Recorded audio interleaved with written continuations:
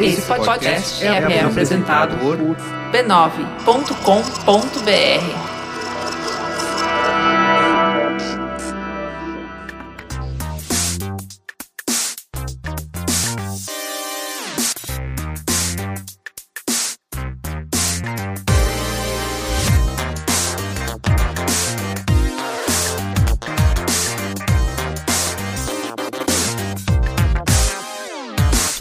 Saudações a todos e bem-vindos a mais uma edição do Mothership, podcast de videogames e outras formas de entretenimento eletrônico do Overloader. Eu sou seu anfitrião Heitor de Paula, eu tô aqui com Henrique Sampaio. Olá. E Caio Teixeira. Olá. Muito boa tarde, sejam muito bem-vindos. Uma gravação tá rolando no horário um pouco diferente do habitual, porque eu tive problemas de internet, mas agora já tá tudo show. Eu não sei como vocês estão, mas eu tô me sentindo bem. Porra, sim, eu tô. Sim, eu tô pilhadaço, né? Ontem eu mal consegui dormir de tão pilhado que eu tava. A gente já conversou sobre anfetamina, né, Henrique? Tava na hora. Mas o que foi pior, Henrique? Domingo pra segunda ou de ontem pra hoje? O que foi pior é definitivamente os momentos anteriores a você soltar uma coisa, sabe? Tipo, que você tá preparando há 1 ano e meio. Porque quando você tá segurando um negócio que você tá trabalhando há tanto tempo, né? E no caso a gente tá falando do trailer do Primeiro Contato, que eu tava lá preparando, né? Todo trabalhando no terreno ali pra lançar o trailer, sair com as notícias do lançamento, né? Que a gente vai falar mais daqui a pouquinho. Mas enfim, esse momento pré a coisa que você vai dropar ali é muito tenso. Vocês não igual cocô. ideia. É isso que você tá falando, é igual cocô. É, um cocô que você ficou uma semana segurando, né? Cocô doído. Eu falo isso no geral, quando eu vou pro banheiro, eu falo, eu tô indo pro pré-drop, com licença. Ai, meu Deus. E é um alívio, né? Porque assim, esse trailer... A gente já tinha falado, enfim, a gente já tinha dado informações de lançamento do Primeiro Contato, a gente já tinha até soltado um teaser no passado, né? Um pouco depois da gente ter revelado o projeto. Mas esse trailer eu já tava trabalhando há algum tempo, e é justamente ali, a janela de lançamento mesmo, né? Tipo, em 1 semana a gente vai soltar o primeiro episódio pra todo mundo. É o momento que a gente ia começar a entrar em contato com a imprensa, então tinha que pensar no press release, pensar na mensagem, no trailer, nos links, redes sociais. É bastante coisa, na verdade, embora pareça uma coisa simples. Então é um momento assim que você fica querendo ver se tá tudo certo, você fica implicando com cada coisinha e começa a rolar aquela ansiedade desesperadora, assim, mas quando você solta e quando você vê a coisa acontecendo e a reação das pessoas, você fica num baita de um alívio, sabe? É uma sensação maravilhosa, assim, é tipo a descida da montanha-russa. Ah, mas calma que elas ainda têm que ouvir o episódio em si, né? Sim, aí não, elas podem é. xingar depois ainda, tem podem que ver. xingar, mas assim, eu sempre vou com essa expectativa, mas a gente também já foi mandando o primeiro episódio pra imprensa, pessoas próximas e tudo mais, e eu tô muito num estado de êxtase, assim, com as reações que eu tenho recebido. Claro, eu acho que a maneira que quando sai pra todo mundo, de fato, ali que é o momento que a gente vai ver como as pessoas vão reagir, né? Mas no momento eu tô muito feliz, eu tô bem pilhado, assim, da melhor maneira possível. Mas o Rick tá fazendo referência ao fato, né, de que quando vocês estão escutando isso aqui, já está disponível o trailer do Primeiro Contato, né, que tem lançamento oficial na semana que vem, né, qual dia da semana? Semana que vem mesmo? Segunda-feira, dia 19 de julho. Toda segunda-feira vai ter um episódio novo, pelo menos nas próximas, eu diria, 14 semanas. Porque a gente tem 12 episódios. Eles serão lançados toda segunda-feira, mas a gente vai ter alguns episódios extras, digamos assim. E pra começar hoje, a gente vai tocar o trailer aqui, né, de qualquer jeito? Mesmo quem já viu vai ver de novo, não é? Vai ver de novo. Que o Brasil é um dos países que mais consome tecnologia, games, internet em todo o mundo, você já deve saber. Só que, como toda história, isso teve um começo. Essa ideia de reserva de mercado de eletroeletrônicos e informática chega no Brasil no final dos 70 e início dos 80. As empresas nacionais protegidas por essa política foram experimentando, copiando, clonando. Quem que vai vender? A loja Americanas, Mapping. Lamento informar que o excelentíssimo senhor presidente da República, Tancredo de Almeida Neves, faleceu esta noite. Congelamento total de preços, tarifas e serviços. Quebrou todo mundo. Praticamente todas as empresas faliram nesse ano. Foi uma quebradeira geral. E aí peguei o avião e fui para os Estados Unidos, saí com um contrato assinado e começou a Brasoft com esse contrato. Ele me perguntou o que eu achava, eu falei, olha, eu acho que esse é um mercado que vai bombar. Eu me lembro na época, nos comentários eram que o Paulo Roque era um maluco, né? Porque quem é que ia comprar jogo? E quando eu saí, estava operando a 1.000 por hora, era a maior empresa vendedora de PC Game do Brasil. E o meu trabalho era, assim, basicamente, era atender as pessoas que tinham problema ou com a instalação dos jogos, ou em alguma fase... E você tinha quantos anos? 11 ou 10. O mundo naquela época era politicamente incorreto.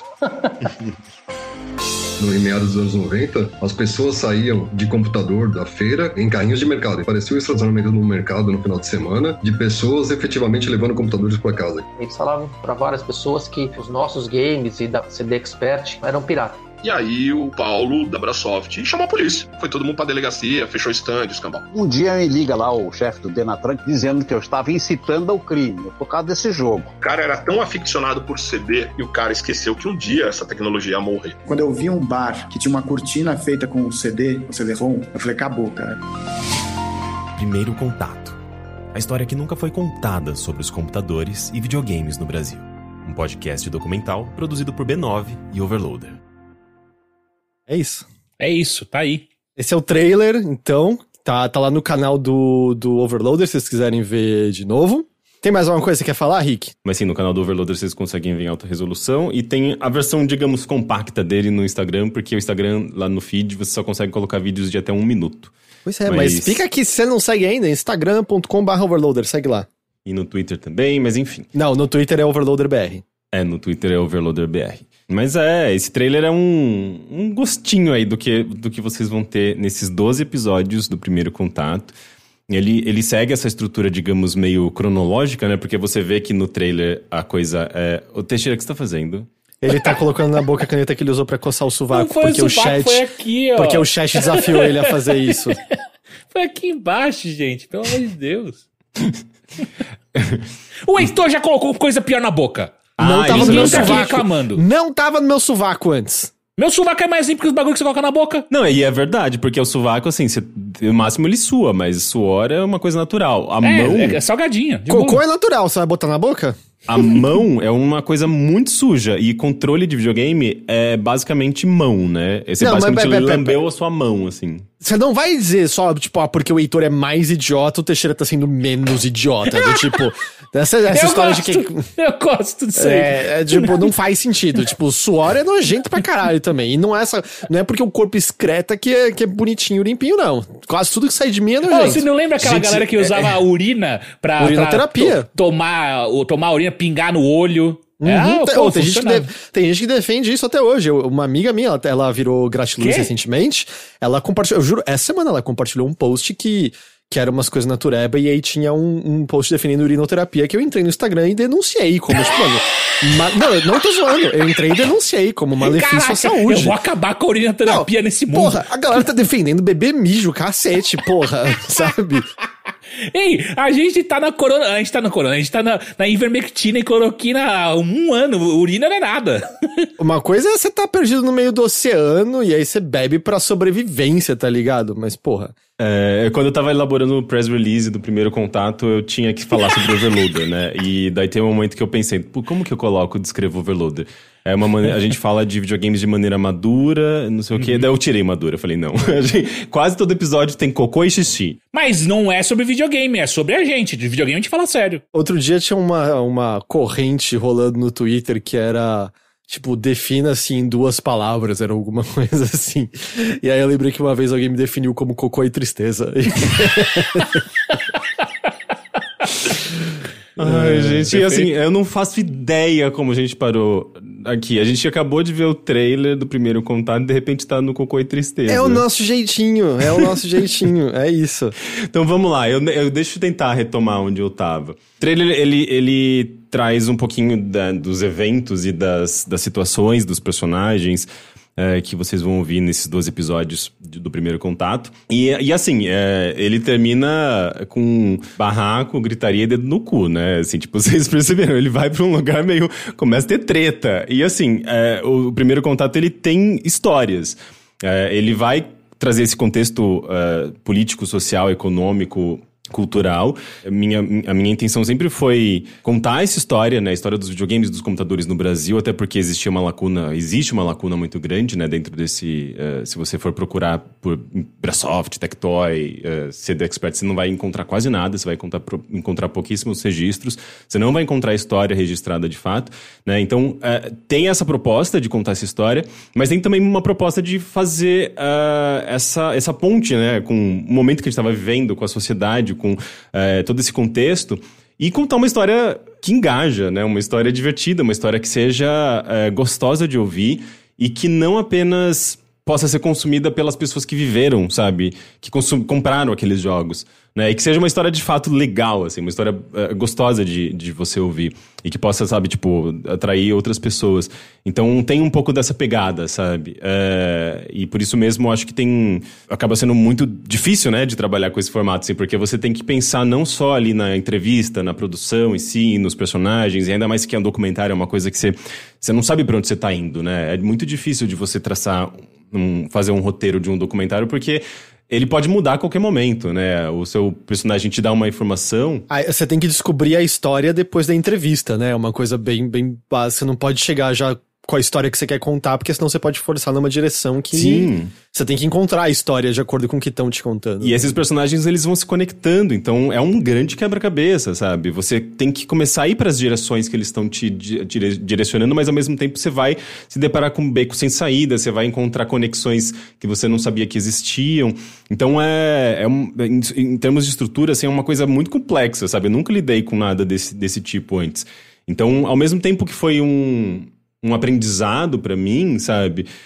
Foi também uma coisa deliciosa de fazer, assim, um trabalho de investigação mesmo, sabe? Porque você tá recriando todo um cenário com muitos personagens, com muitas situações, sabe? Com muitos temas diferentes. E você tem que tratar isso de uma maneira que faça sentido, que tenha uma progressão cronológica interessante e que, ao mesmo tempo, seja informativa e divertida, sabe? Então, são muitas coisas.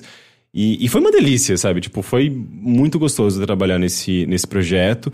E eu acho que o trailer acaba revelando um pouquinho disso, sabe? Revelando um pouco de como você tem ali esse lado do contexto histórico, você tem esse lado do registro, né, da história dos jogos e computadores no Brasil, e você tem esse lado de que é uma história, sabe? Então, você tem essa coisa do sucesso e fracasso dos personagens que revelam seus desejos e seus medos, que é a estrutura legal de uma boa história, de um bom roteiro, sabe? Com altos e baixos, com coisas que vão engajar você, que vão te pegar, que vão fazer com que você se identifique com aquele personagem.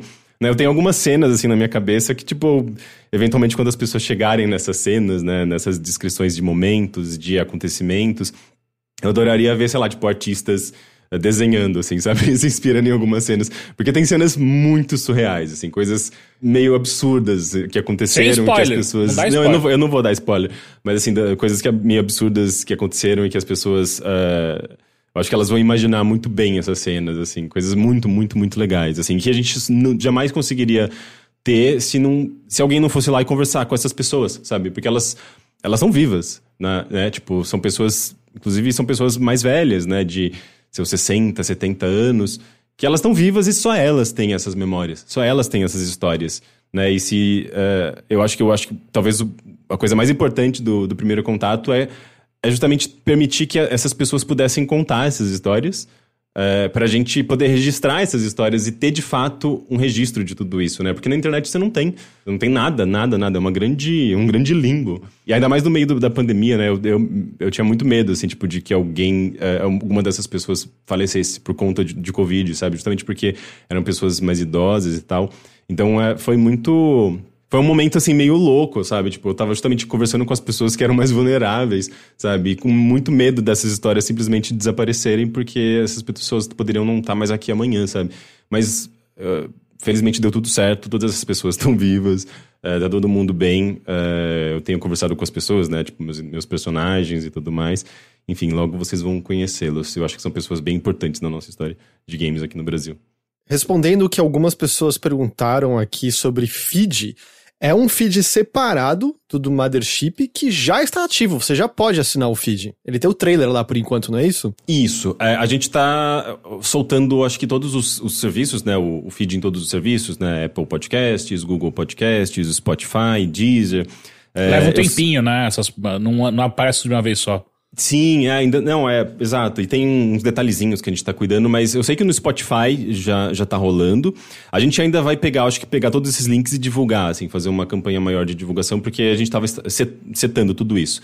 Mas agora que a gente já vai ter preparado tudo, a gente começa a divulgar. Mas sim, é um feed novo. Porque eu botei aqui primeiro contato no Pocket Cast, apareceu um monte de coisa de religião. Sim. Não, vai aparecer música. Não, que Pocket Cast tem podcast. Apareceu um aqui que chama Meu Primeiro Contato. Como foi meu primeiro contato com o marketing digital? Que no último só tinha um episódio de 3 minutos de setembro de 2020. Eu acho que já era. Mas vai começar a aparecer, calma, a gente tá resolvendo tudo isso. E se você procurar, provavelmente como no próprio Spotify, né? Primeiro Contato, podcast, Primeiro Contato, ou na listinha de podcasts de Primeiro Contato no Spotify, você vai achar, não sei se é lá nas primeiras posições, mas você vai encontrar. Não achei não, hein?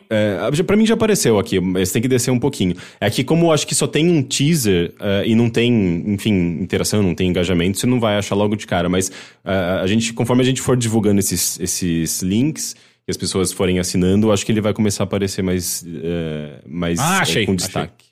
Tanto que se você procurar por Mothership no podcast Amazon, é muito difícil aparecer a gente, porque ele mostra só as músicas que são Mothership com S, de nave mãe. E aí você tem que mandar ele, você tem que dizer pra ele, eu não errei, eu escrevi do jeito que eu queria escrever, e aí sim aparece o nosso podcast.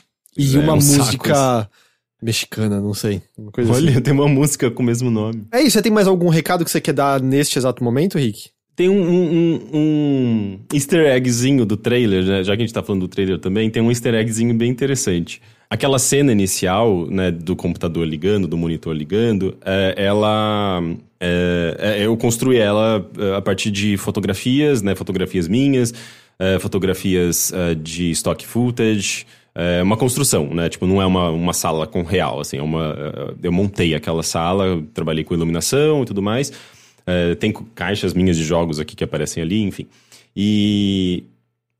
Só que a imagem da tela é um vídeo, é uma captura. Aliás, não é um vídeo, é uma construção também. Mas a imagem em si é baseada num... eu meio que construí num próprio Virtual Machine, né? Que é justamente a máquina virtual que eu uso para rodar os jogos de Windows 95, Windows 98. E daí teve uma live que eu fiz na semana retrasada, se eu não me engano, que eu entrei justamente nessa máquina virtual do Windows 95 e as pessoas viram o iconezinho do primeiro contato ali, aquele arquivinho de som, que é o que no trailer eu clico, digamos, a pessoa clica assim pra entrar no vídeo. E elas ficaram, eita, o que é aquilo? É o primeiro contato de verdade? No Windows 95? Tipo, e eu peguei assim, eu falei, gente, não é nada, vocês não viram nada. Eu peguei aquele iconezinho e coloquei pra fora do desktop. Sabe quando você joga um ícone e você esconde pra fora do desktop?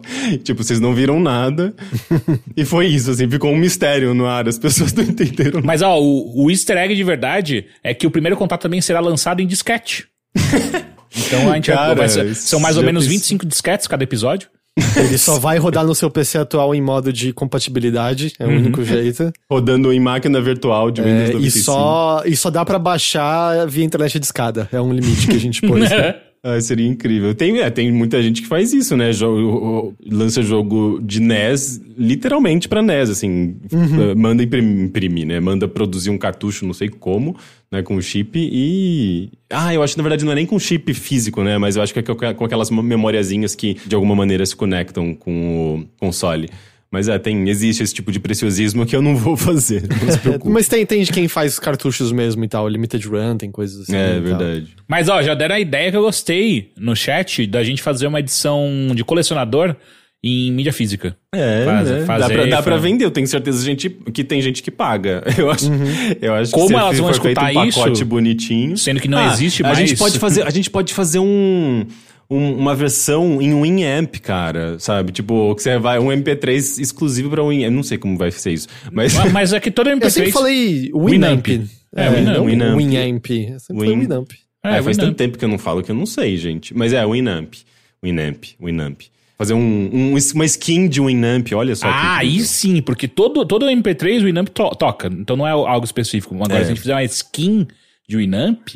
Aí, e não era nem o Winamp, era o Winamp que eu mais usava, ou tinha um outro tocador que eu também usava pra caralho. Eu não lembro agora qual que é. Mas enfim. Windows Media Player. Aí a gente podia fazer um conjuntinho de Sound Blaster, saca? Das caixinhas, com o logo do primeiro contato.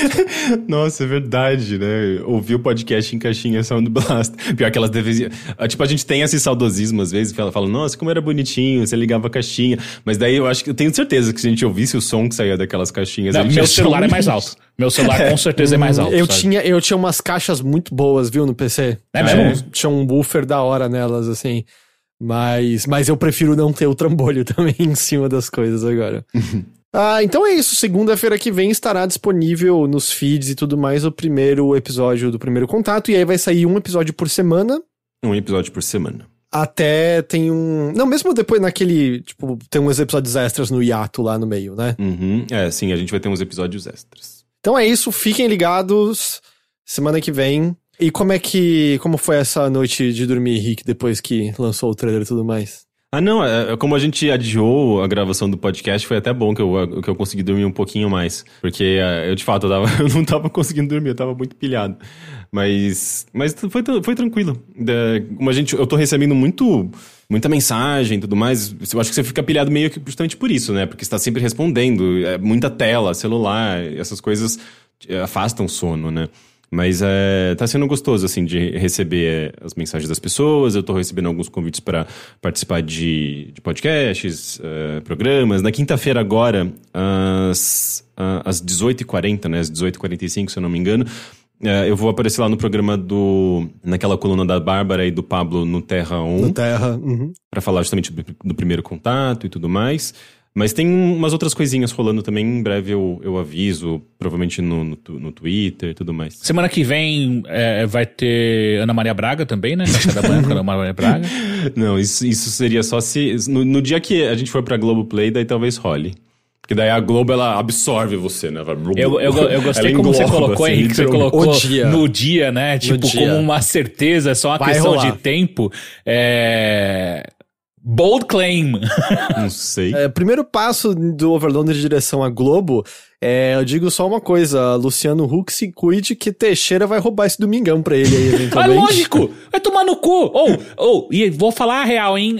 Thiago Leifert não tá fazendo legal isso aí não, hein? Não tá bom. Eu não saberia dizer. Não, mas Luciano Huck é no Caldeirão, não, é no sábado. Mas o Luciano Huck vai virar o domingão dele, vai ser dele. Isso que eu tô dizendo. A partir do final eu achava que era com o Thiago. Eu até, nossa, faz muito tempo, eu assisti o Quem Quer Ser Milionário do Luciano Huck, gente, as pessoas erram tudo, né? Eu fico desesperado. E o Rick vai ser o próximo Louro José. É isso que... Não, o Louro José é insubstituível, gente. Então, não é que não vai ser você imitando o Louro José, vai ser só você sentado na bancada o tempo todo conversando com a Ana Maria Braga. Com as perninhas assim pro alto, com as perninhas balançando, As pessoas vai ter uma crise de audiência no programa da Ana Maria Braga. Uma crise de audiência? Crise de audiência. A audiência vai cair. Tá. Eu tava achando que você queria dizer crise de consciência, eu não tava entendendo. Mas, Heitor, e aí dá pra gente esperar você então no Altas Horas, é isso? Você me odeia, mano. Sabia que os Altas Horas roubou o logotipo do Overloader? Quê? Pode ver, o do Horas no logotipo de Altas Horas é idêntico ao logotipo do Overloader. Alô, Serginho Groisman. É verdade. Sempre quando eu assisto Altas Horas, tem lá aquele loginho que fica girando assim, eu fico, meu Deus. Filha da puta, é igualzinho. O Serginho Groisman tá em cima de um logo do Overloader aqui. É igual. Porra, que escroto. Eu acho que a gente vai ser processado desse jeito, né? Como a gente existe há mais tempo. A gente existe há mais tempo e o nosso tá registrado. Inclusive, eu postei... registrado? Existe um registro? Tipo... Acho que sim. Olha, não sabia. Sim. Eu gostava do programa livre, mas puta, Altas Horas sempre foi um cocô, né? Pô, mas qual a diferença? É igual. Não é. O espírito não é a mesma coisa. Ah, é o espírito dos anos 90, só que não tá lá, mas é... Pode ser, eu era uma criança, mas, tipo, o programa livre era bom. Inclusive, nós, assim como o Serginho Groisman, temos ouvintes no Japão. É verdade. Não é? Uhum, será que foi daí que veio a ideia dele? Ele falou, cara, quem é outro programa que tem ouvintes ou audiência no Japão? E aí ele olhou pra gente e falou, porra, vou pegar esse logo desses fudidos aí. A gente esteve sempre na frente do Serginho Groisman, né? Eu sabia. É isso então. Estejam avisados, semana que vem, segunda-feira, primeiro contato. É isso aí.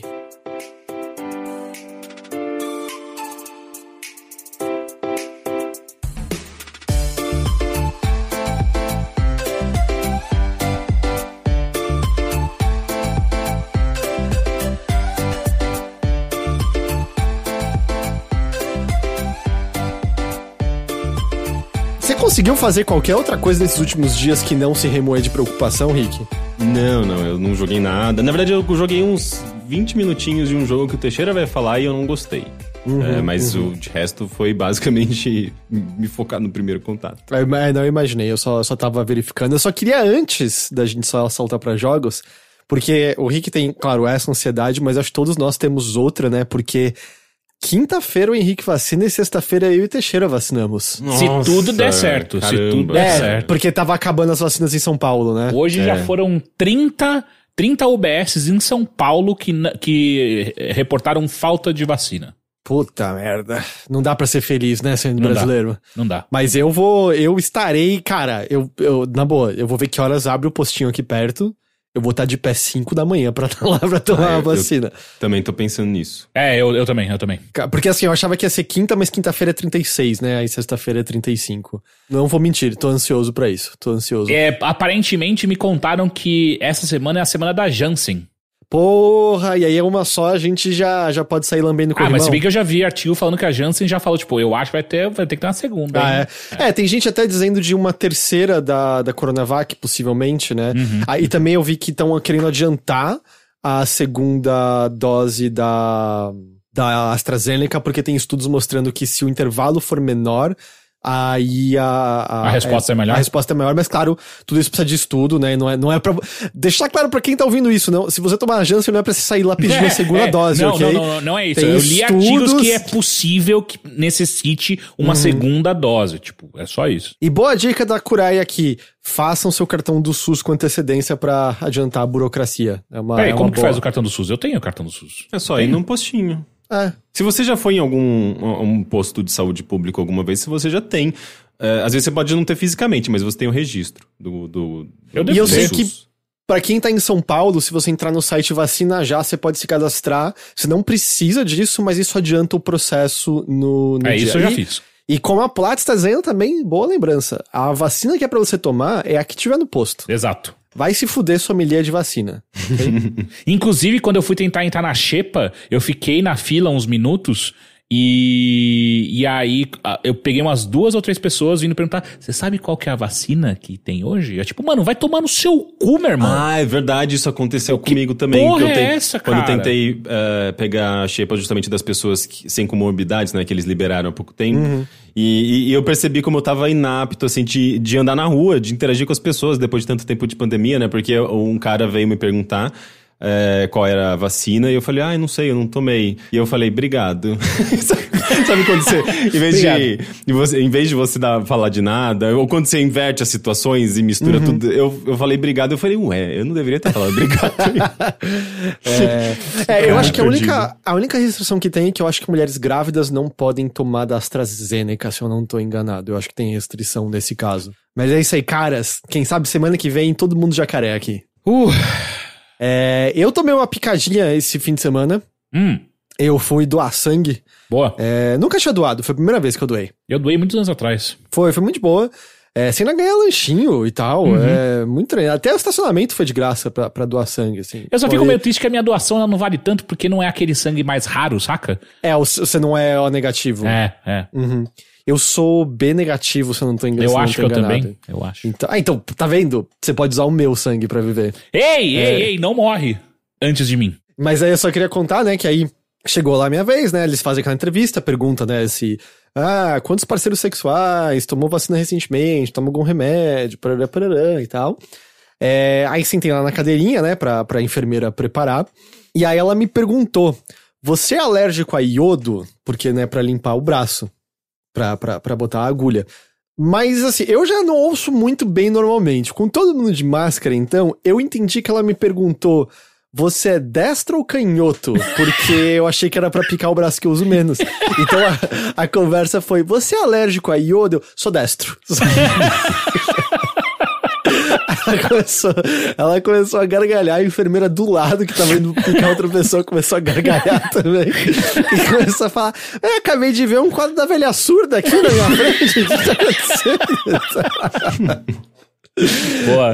Eu só queria contar isso. Eles negaram, tipo, não, QI muito baixo, dá não. Eu fiquei rindo, eu e a enfermeira lá há um tempo. Boa. Eu só queria compartilhar isso. Mas vamos falar de videogame. Mas fica isso, doa sangue se puder. É muito boa. Você ganha um lanchinho gostoso.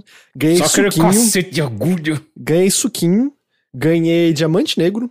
Porra! E ainda vou ganhar uma carteirinha de doador. Eu não sei pra que serve, mas vou ganhar. Boa. Doem sangue. Videogames. O jogo que o Rick estava aludindo, agora porque ele só jogou 20 minutos e não foi a praia dele, e aí ele abandonou, mas o Teixeira jogou mais, foi o Boomerang X. Boomerang X. Contem-me, eu queria jogar, mas não joguei ainda. Eu vou perguntar, então, antes de começar a contar, eu vou falar, Henrique, por que você não gostou? Que eu acho que não é pra mim, é um tipo de jogo que é muito... Quando eu vi o trailer desse jogo, que é um jogo lançado pela Devolver recentemente, é de um estúdio novo, Dang, se eu não me engano, né? Não conhecia. Quando eu vi o trailer, eu gostei muito do visual, ele tem um ritmo acelerado, bem frenético, é um jogo em primeira pessoa que é menos focado em armas de... É focado num boomerang, basicamente, né? E focado também em habilidade, é tipo, meio que um ninja, assim, ele salta longas distâncias, ele voa, é uma coisa muito rápida, muito dinâmica, assim. E isso me interessa, eu gosto desse tipo de jogo veloz, assim, que te dá liberdade de movimento e tudo mais. Mas eu achava que ia ser uma coisa talvez um pouco mais tradicional, assim, com uma aventurinha, com exploração, com itens pra pegar e tudo mais. E não tem nada disso. É um jogo simplesmente focado em arenas de combate. Você sai de uma arena de combate e vai pra outra arena de combate. Tem uma história. Mas não é o foco, né? Assim, tipo, justamente, eu joguei 20 minutos porque eu percebi que o ciclo de jogo que eu tava inserido ali era isso. Entra numa arena, você ganha às vezes um poderzinho, daí você avança pra uma próxima arena que você vai ter que usar esse poderzinho. E é muito, muito, muito focado em habilidade, assim, né? Tipo, em mire precisamente num ponto tal do inimigo. É quase que um jogo arcadezão, assim, no sentido de que ele tá testando sua performance, né? De controle, de movimento, de mira. Me lembrou até aquele Dungeon Daggers, aquele Daggers... Sim. Tem razão. Não é Dungeon Daggers, é Daggers... Infinite Daggers? Que é um que é só uma arena e mais nada, né? Devil Daggers. Devil Daggers, obrigado, Devil chat. Daggers, isso. Mas é tipo, a freneticidade lembra um pouco também, sei lá, Doom 2016, por exemplo? Eu acho que sim, Quake. mas... Quake. Eu acho que sim, lembra um pouco Quake, né? Que Quake também era mais loucão nas coisas de velocidade e tal, mas até bem mais intensificado, só que o Quake, ele tinha esses elementos de exploração, ele tinha atmosfera, ele tinha ali uma série de armas pra você usar da maneira que você achava mais adequado, você tinha que pegar munição. Segredinhos. É cheio de segredinhos. Ele tem justamente esse componente que eu gosto de jogos em primeira pessoa, que é cenário, é navegação, é você solucionar quebra-cabeças, é aquela coisa mais comum, assim, mais tradicional, eu acho, do gênero. E enquanto que o Boomerang X, ele é bem mais focado, como eu te falei, na performance. Até uma coisa meio speedrun, assim, ele tem um modo speedrun, se eu não me engano.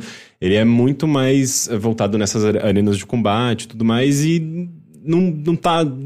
faz zero. Ele não faz absolutamente nada desse lado de exploração e tudo mais, assim. São corredores diretos, você não tem grandes segredos, você não vai encontrar nada ali. É seguindo uma linha reta e você vai avançando automaticamente, assim. O lance ali é o desafio mesmo dessas arenas de combate, dos diferentes inimigos que ele vai te colocando e por aí vai. Mas eu acho que o Teixeira jogou mais pra falar até como ele avança. Sim, então, eu joguei bastante, já deixo claro, eu gostei muito desse jogo, muito, muito, muito mesmo. Eu joguei ele bastante, inclusive, em uma live que a gente fez semana passada, que eu joguei ele e Roguebook, a gente fala depois, mas Boomerang X Cara, é tudo isso que o Rick falou, só que é engraçado, né? Eu gosto exatamente por tudo isso que o Rick falou. A parte de não ter história me incomoda, mas ao mesmo tempo eu não acho que é a proposta do jogo, então beleza. Mas o rolê dele, o que é? Esse bumerangue, você tem duas maneiras de você atirá-lo, né? Você pode segurar o botão de tiro, que ele carrega e ele joga mais longe, ou você pode jogar rapidamente. Além disso, você pode jogar ele e trazer ele de volta logo em seguida, para que seja um tiro rápido e volta para você ter na sua mão de novo. Então você pode jogar e fazer qualquer outra coisa e que o bumerangue vai ficar tentando voltar para você, ou seja, às vezes vira até uma arma que fica rodando em volta de você para você pegar inimigos. Além disso, começa a entrar... É um jogo muito sobre movimentação, né? Então tem uma mecânica que você pega logo no começo do jogo, que é você joga o bumerangue onde ele estiver e você apertar um botão, você dá um dash em direção ao bumerangue. Ao invés do bumerangue voltar, você vai em direção ao bumerangue. Então você usa isso muito pra verticalidade, né? Então você joga pra cima, usa o dash, vai pra cima, que daí você consegue ver os inimigos de cima. E aí logo na sequência... E aí você vai pegando... Como o Rick apontou, você vai pegando outras habilidades, né? E uma das habilidades que você pega é que enquanto você tá carregando o tiro, tudo fica em câmera lenta. Uhum. E aí, a partir daí, fica tudo muito ainda mais frenético. Porque você vai ficar jogando o bumerangue pra cima... Coloca em câmera lenta, vê qual inimigo você quer acertar, porque não são todos... Você precisa limpar, né? São hordas, né? De inimigos. E não são todos que você precisa matar. Você precisa matar alguns que tem uma marcação em cima deles. Então dá pra você jogar o bumerangue pra cima, olha quem você tem que matar, atira e continua. E aí, obviamente, vão aparecendo inimigos diferentes, com desafios diferentes. Alguns têm escudo, que você precisa quebrar o escudo antes e por aí vai. E depois disso tudo, você ganha alguns outros poderes, do tipo...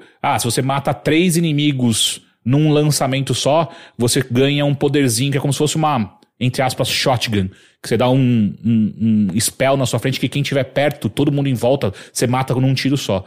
Então, é um jogo que ele é muito sobre velocidade e sobre performance. A performance em si, assim, eu não fiz, né, nada em busca de tempo, então a performance, na real, é muito mais sobre você colocar os seus desafios pra você mesmo, sabe? Tipo, eu quero acabar isso rápido, eu quero tomar meu tempo. Porque teve algumas fases... que tem alguns desafios a fase é grande demais, então você tem que encontrar o inimigo que você tem que matar, tal.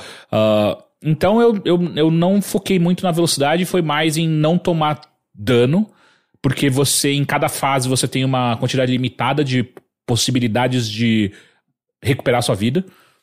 E depois que você toma X golpes, você morre e tem que recomeçar do zero a fase.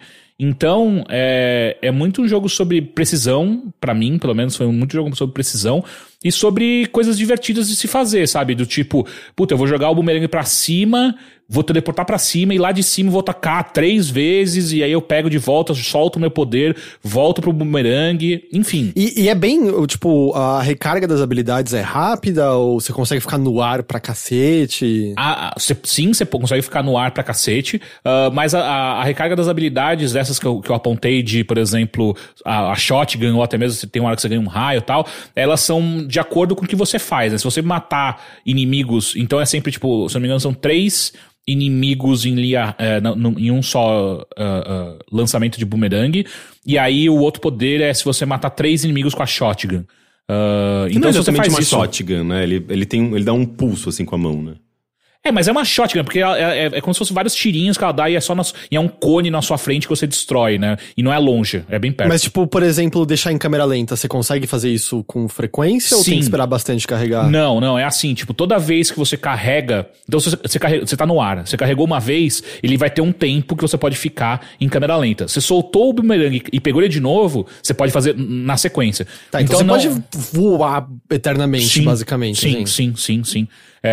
Tanto que uma estratégia pra mim que, dependendo da fase, mas a maioria delas é bastante vertical, mas uma estratégia muito pra mim é tipo, eu jogo o bumerangue pra cima e fico lá em cima procurando meus alvos, daí eu solto o bumerangue, desço, pego e volto pra cima. Então eu fico mergulhando e voltando pra cima, porque enquanto você tá em cima, de maneira geral, você fica um pouco menos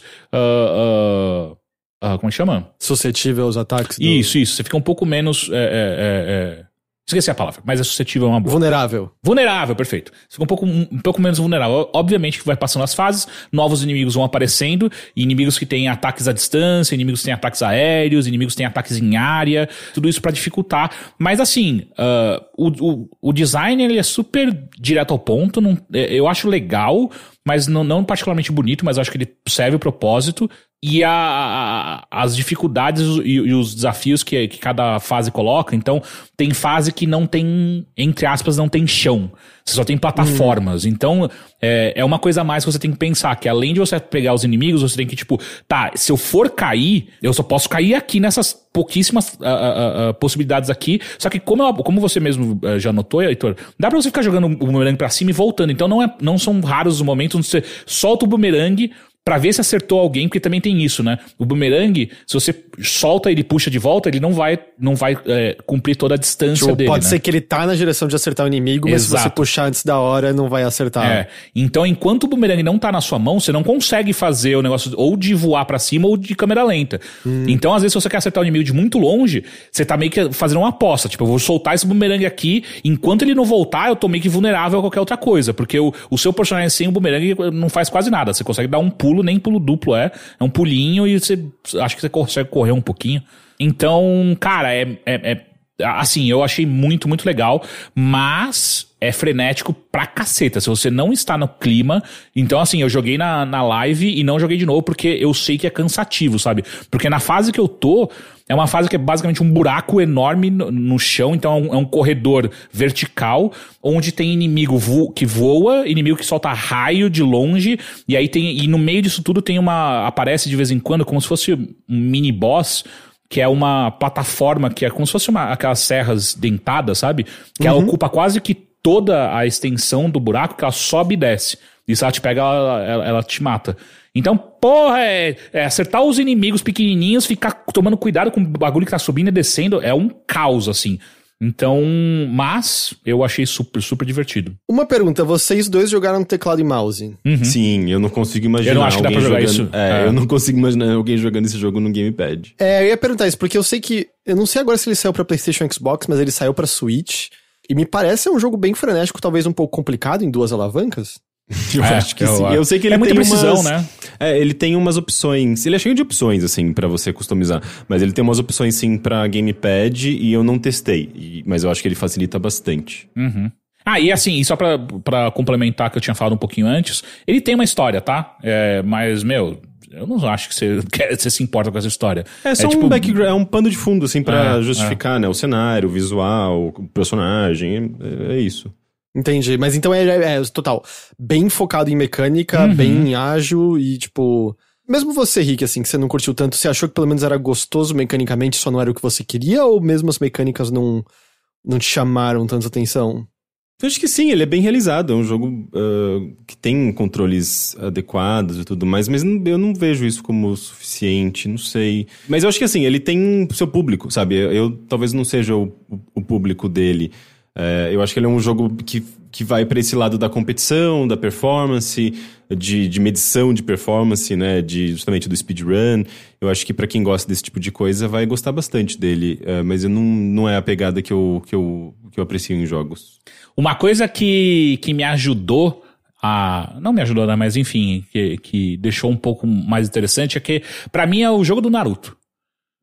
Você joga a Shuriken, aí de repente, puta, você não tá mais no lugar que você tá, você na verdade tá na Shuriken, que todo mundo achou que a Shuriken ele tinha errado a Shuriken, e aí você aparece atrás nas costas do inimigo, joga a Shuriken de volta, e aí quando o inimigo vai te acertar, você é um teco de madeira, porque você tá com a Shuriken. Cara, é o jogo do Naruto.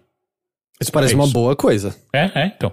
Pra mim, me ajudou a fazer sentido na minha cabeça. Eu quero jogar. Eu acho que como eu gosto de coisas mecânicas, talvez eu vá curtir, pelo menos sentir como é arremessar o bumerangue e pegar ele de volta. Mas entendo por que o Henrique não gostou, eu acho. Ele tá disponível no Switch, ele tá disponível no PC. Vocês sabem se tem mais plataformas? Sim, só PC e Switch. Que susto, eu achei que eu tinha achado um site pra alugar bumerangues, mas é só um site de aluguel chamado Bumerangue, ok. E na Steam ele está 50 conto. 50 conto. Fica aí a informação. Deixa aqui já que eu acho que vale, tá? Eu vou presumir que no eShop brasileiro, se tiver lá, vai ser mais caro. R$250. Quê? Não, nem falando. Não, o Rick tá só chutando porque é tudo caro lá. R$101,95. É o dobro do preço da Steam. E só pra deixar uma indicação muito rápida aqui, já que a gente tá no assunto de bumerangue, tem um joguinho que chama Boomerang Fu. que também tá na Steam. E ele é R$30. Jogo de arena, só que é MVP. MVP não, PVP. Então é você jogar contra a galera. E a PVP dá pra fazer local ou online. Cara, super divertidinho. É um rolê com bumerangue também, mas é mais bonitinho. E pra você jogar com a sua galerinha é bem legal. Da hora. Então, mais uma vez, Boomerang X.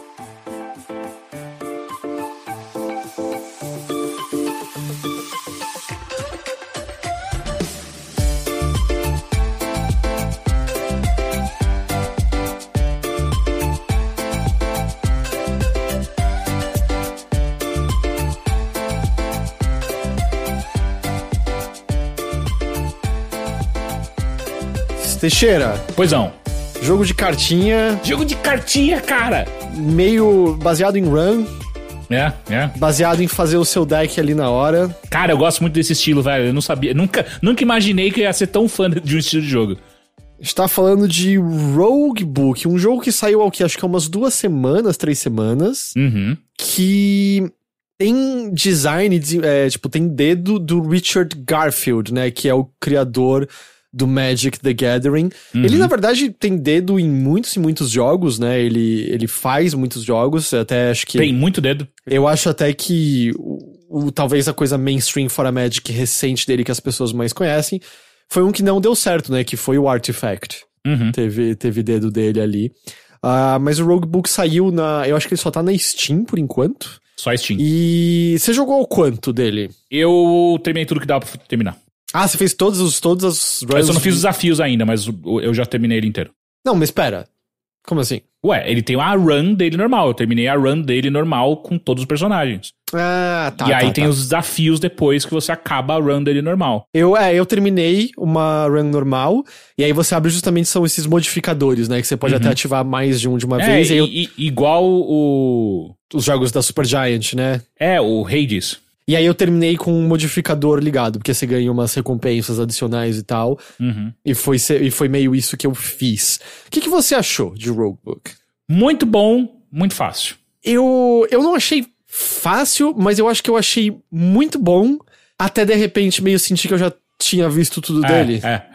Porque assim, quando a gente olha... Então assim, pra quem não sacou ainda, ele é um jogo que ele é muito parecido com Monster Train, Slay the Spiral, que a gente fala bastante aqui. Spire, assim faz Spiral. Spire, só não dá pra comparar com Dice Dungeons. Mas... ele é bem desse estilão aí de outros jogos que a gente já falou. Só que a diferença dele é que você pode ter... Você tem que ter 2 personagens na sua party, né? E cada um tem cartas específicas deles. Exato. E além disso, ele vem com uma mecânica do mapa em si, né? Porque existe uma certa estratégia no que você faz pra você liberar as partes onde você tá caminhando e liberando as lutas dentro do próprio mapa, né? Ele tem uma historinha que você tá preso dentro de um livro, que é acho que ele chama Roguebook mesmo, não lembro agora. Você tá preso dentro do livro. Peraí, eu não sei se o livro chama Roguebook ou se o personagem que tá prendendo todo mundo chama Roguebook. Tá, mas você tá preso dentro de um livro, e o lance é que você não tá vendo o que tá nas páginas, é como se você estivesse lá meio escrevendo ou adicionando coisas a ele. Pra você revelar o mapa que você explora, você precisa de tinta, e a tinta aparece ou num pincel que libera uma área inteira ao seu redor, ou em diferentes tintas que têm efeitos diferentes. Então algumas vão limpar um hexágono de cada vez, algumas limpam uma linha de 3, 4 ou 5, tem outras que limpam uma linha pra frente e uma linha pra trás. E além da estratégia de luta, né, tem a estratégia de como você vai limpar o mapa, porque tem muitas coisas escondidas no mapa que vão ser de grande valia pra você se você encontrá-las, né? E quanto mais você joga, mais você libera coisas novas no mapa também, né? Porque você vai comprando. Essa é uma das partes do roguelite, né? Que ele vai mantendo, são melhorias que você compra que fica pra sempre pra você. Definitivas, Então isso tem esse diferencial aí que alguns outros jogos desse mesmo estilo não tem. Mas eu acho que meio que acaba por aí, saca? Tipo, o que importa de verdade, a mecânica real ali, ela é super... Eu não encontrei nenhuma coisa, eu falei, caralho, isso ele tá fazendo muito diferente de todos os outros que eu joguei. O que eu acho que ele tem, porque assim, você vai ter uma quantidade, sei lá, de mana por turno, as cartinhas precisam de mana, é meio esse o lance, e assim como o Slay the Spire tem exatamente indicado qual é a intenção do inimigo, se ele vai te atacar, ou se ele vai usar um buff, e ele tem o lance de... Tirando alguns ataques que são de perfurar, os inimigos sempre vão atacar quem tá na frente, né? O seu personagem da frente serve como defesa. Então o máximo que ele tem, eu acho que diferente, é que diferentes ataques podem mudar a posição dos seus personagens. Tem habilidades que só podem ser usadas na frente ou na retaguarda. Tem habilidades que vão ter efeitos especiais ou vão ser mais baratas se você estiver na frente ou na retaguarda. E o que eu acho que acaba sendo meio que você tem que levar em consideração é que você usou a defesa. Então, sei lá, você usou lá 4 de defesa, tá com 4 de defesa por aquele turno. Se você inverte os personagens, o personagem de trás vai pra frente, ele fica com a defesa usada pelo personagem da frente. Ele não perde aquilo, né? Então, você às vezes meio que usa isso a seu favor pra pensar, tipo, quem você quer ter na frente tendo a defesa ali, porque você prefere que tal personagem receba o dano sobressalente, coisa do tipo. Eu diria que essa é uma consideração tática, até porque as 2 primeiras runs eu não tinha sacado que a defesa ficava quando você alternava os personagens, e aí quando eu entendi foi meio, agora eu entendi porque eu tô morrendo, tá, ok. Eu acho que isso é uma consideração tática importante que você tem nele. E tem uma outra coisa, que eu também acho que é bem diferente. Esses jogos, como Slay the Spire, o tamanho do seu deck é muito importante. Você quer tá comprando novas cartas boas, mas você também quer gastar recursos pra se livrar de cartas antigas e manter um tamanho lá mais ou menos de deck, porque um deck muito inflado pode ter cartas que àquela altura já não são muito boas, e pode fazer com que você nunca tire aquelas que você mais precisa. Roguebook, eu joguei tipo umas 8 horas, eu encontrei uma vez a possibilidade de eu descartar uma carta. E era uma só, no meio de várias outras. É um jogo de você meio tá fazendo o seu deck ficar cada vez maior e maior e maior e maior e maior. Tanto que você meio que sobe de nível, você ganha perks quando o seu deck fica em tamanhos específicos, né? E o último chefe, ele é muito pensado pra, se você não fez seu deck ter um tamanho legal, você se ferrou, ele vai te destruir. Sim, e ele é um jogo que... Uma coisa que eu senti, ao contrário dos outros de deck builder, é que você ganha muita coisa boa quanto mais cartas você tem. Tipo, raramente tem alguma... Pelo menos eu não encontrei em nenhum momento alguma estratégia que eu falei... Porra, eu preciso ter menos carta pra aparecer mais vezes esse tipo de carta aqui na minha mão pra eu conseguir executar a estratégia que eu quero fazer aqui. Ele é muito um jogo de tipo... Cara, as cartas têm efeitos muito... Assim...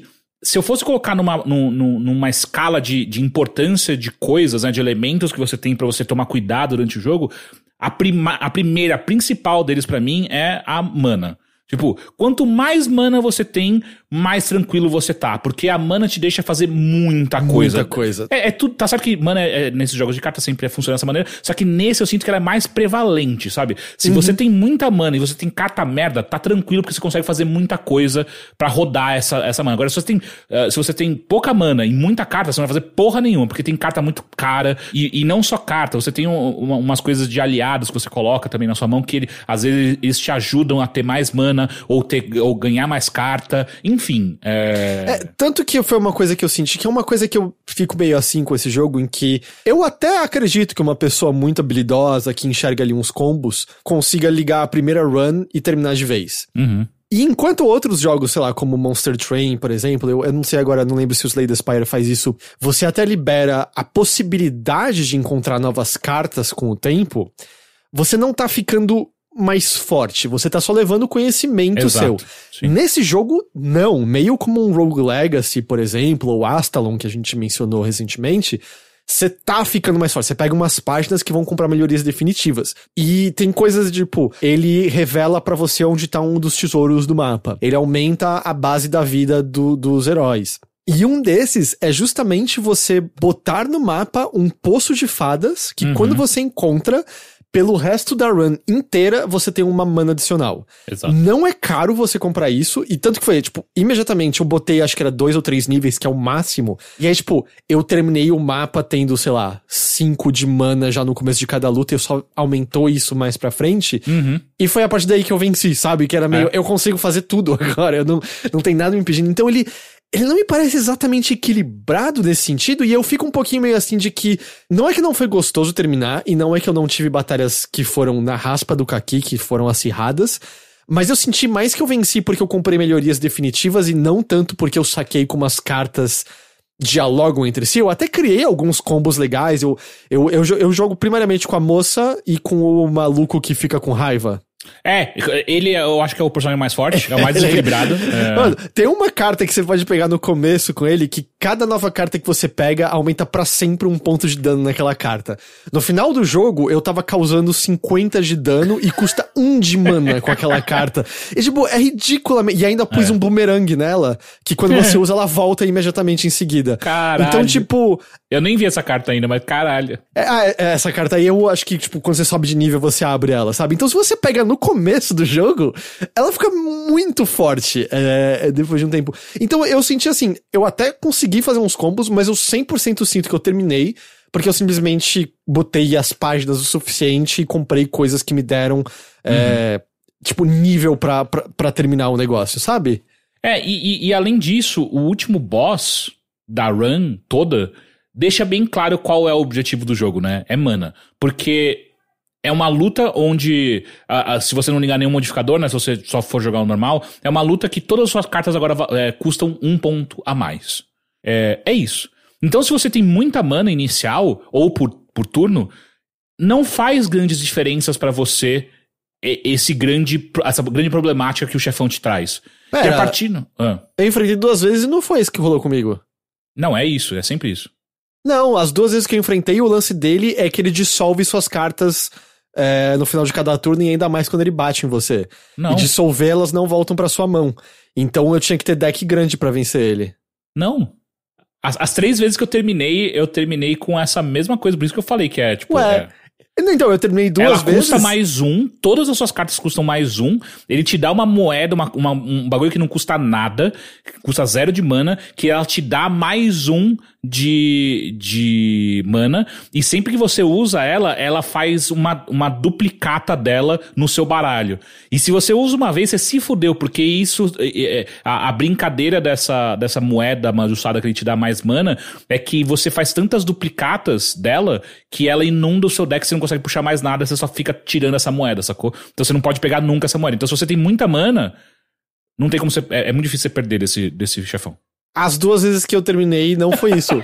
Era a habilidade dele. O NRG do jogo tá, ó... Perfeito. É o mesmo bicho, é uma sombra preta, né? Sim. Então, o lance dele era... Se eu usasse... Dissolve no jogo, só pra deixar claro, ela, tipo, é aquela carta que você usa e ela não volta mais por aquela batalha inteira. Então se eu usasse cartas de ataque com Dissolve, causava 3 vezes mais dano, eu acho, ou 3 pontos a mais de dano, não lembro agora. Só que toda vez que ele me causava dano, ele dissolvia cartas minhas. Então, se eu não tinha muitas cartas, meu deck, tipo, diminuía. Cada turno diminuía. Então, tanto que uma das vezes que eu venci, por incrível que pareça, eu venci sem mais ter nenhuma carta. Só que eu tinha muitos aliados, e aí os aliados ficaram batendo nele, porque ele já tava aí na mesa, e aí eu venci. Mas as 2 vezes foi isso, o lance dele é dissolve.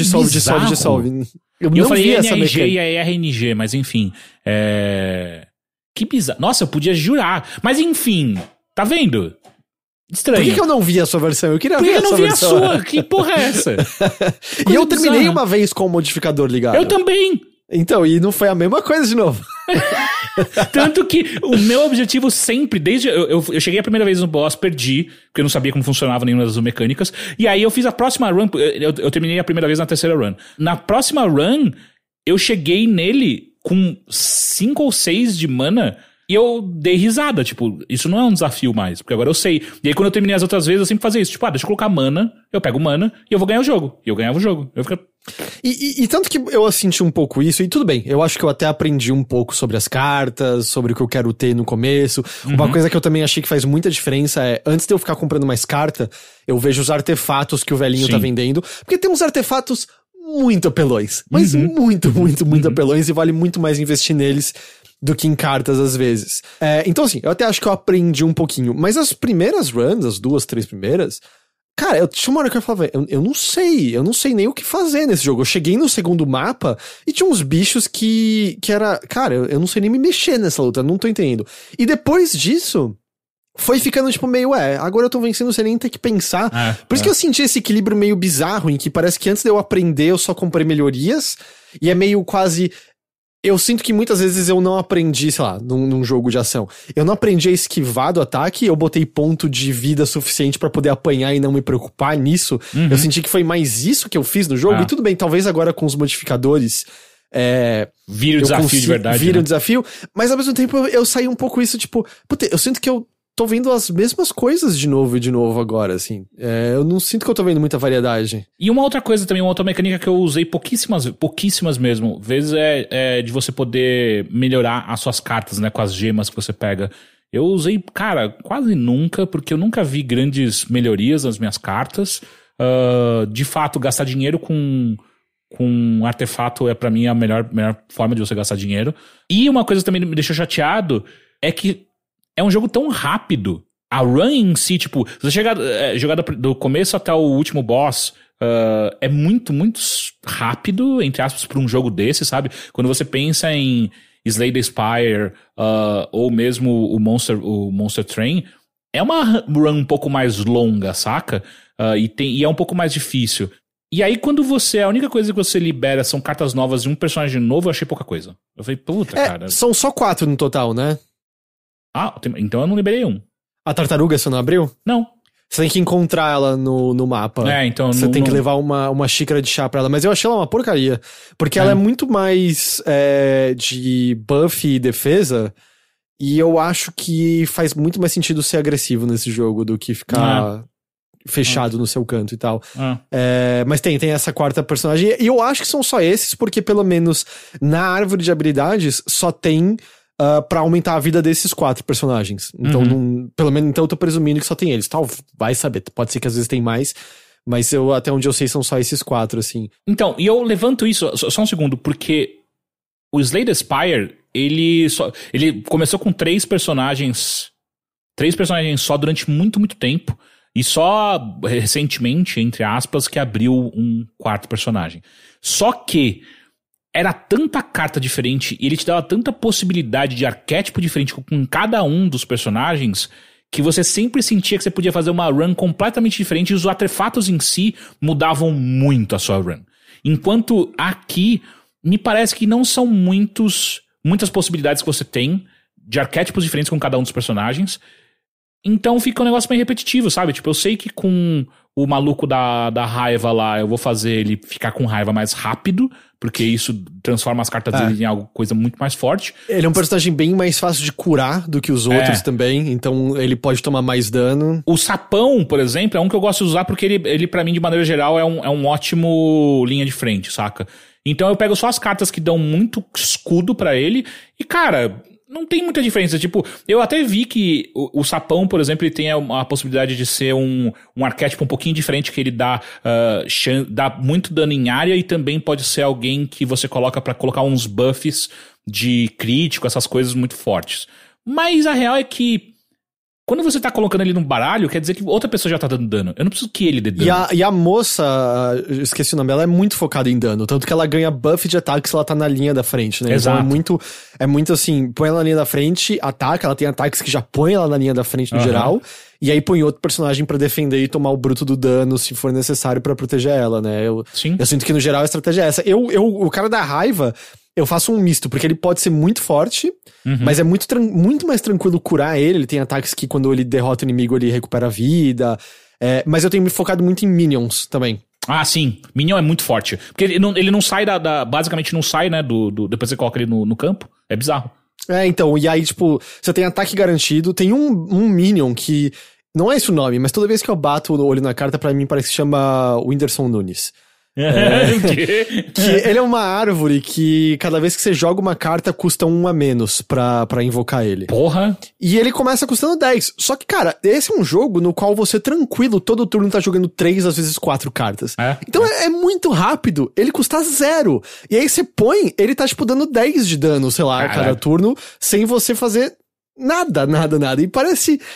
Tipo, não sei, parece que falta... Não podia ser tão barato assim esse Minion. O aliado... Eu tenho um aliado que eu encontrei na última run que eu fiz, que ele custa 2, ele custa bastante, vai entre aspas, entre as cartas que você tem, custa 2 pra você colocar no campo, só que toda vez que algum aliado seu toma dano, ele aumenta o poder dele. Então ele começa a subir. Cara, não, o último chefão ele tava dando...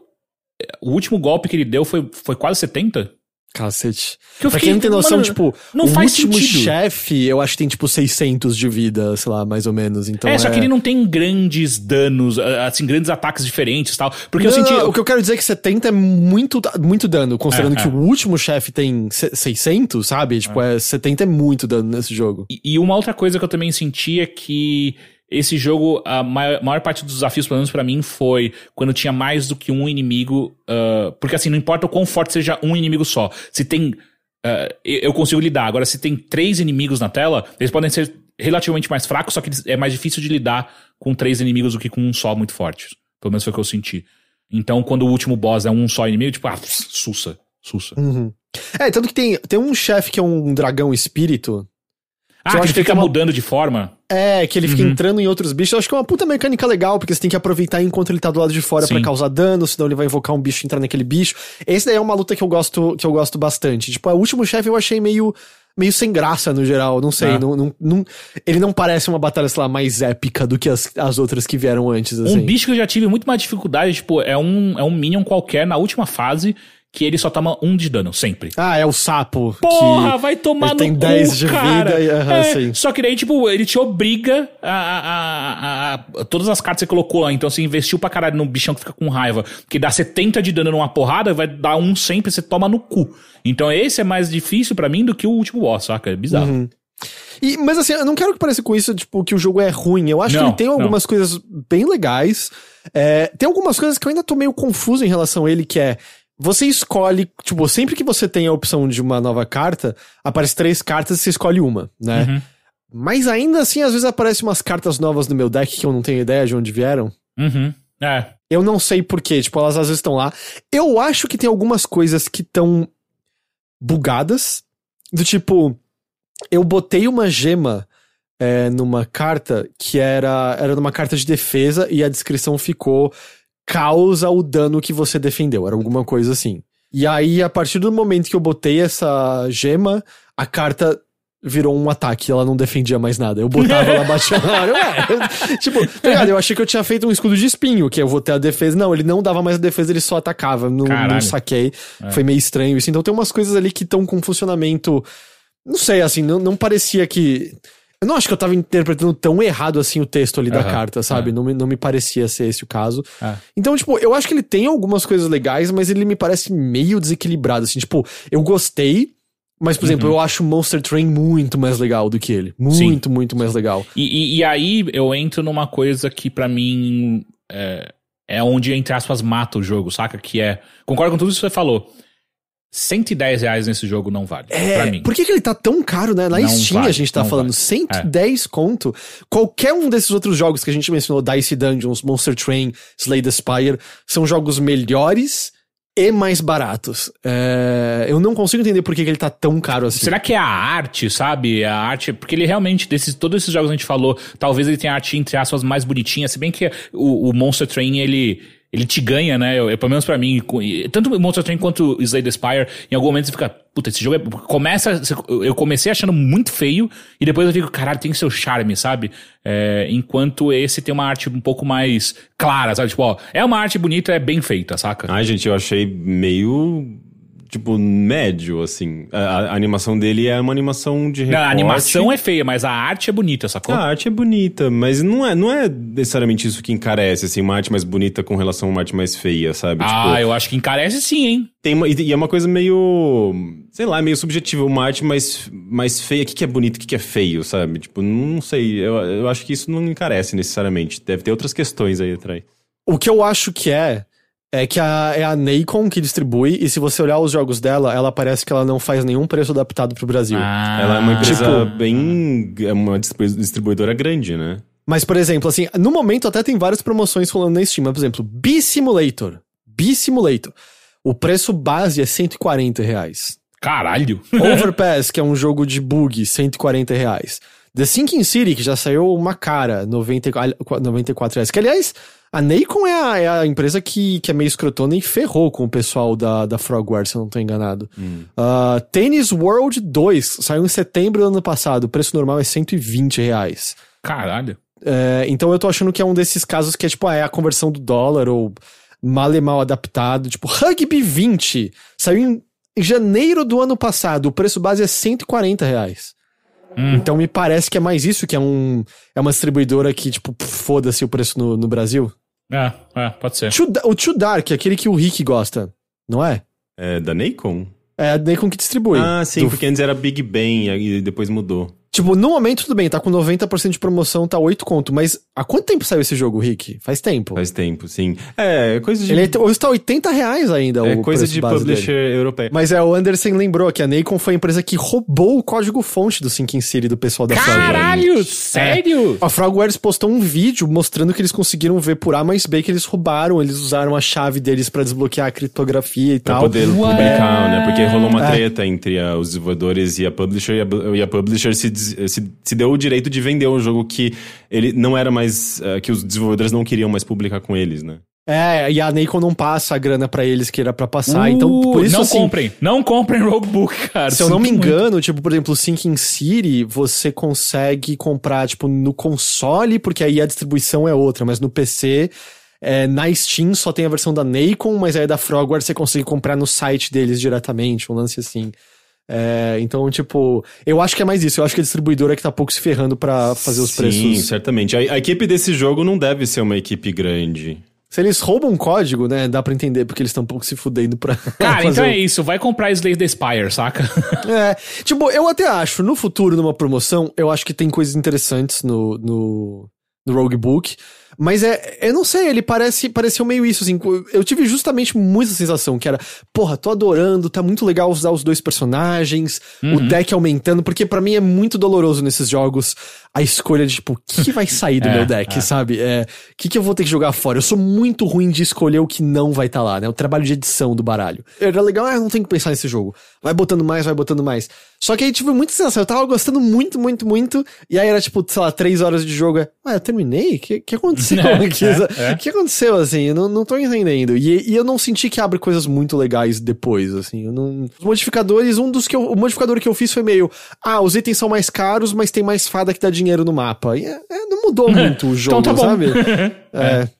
Não mudou muito, assim. Então eu acho que tem outros jogos no estilo que são mais legais, apesar dele não ser necessariamente ruim, eu acho. Sim.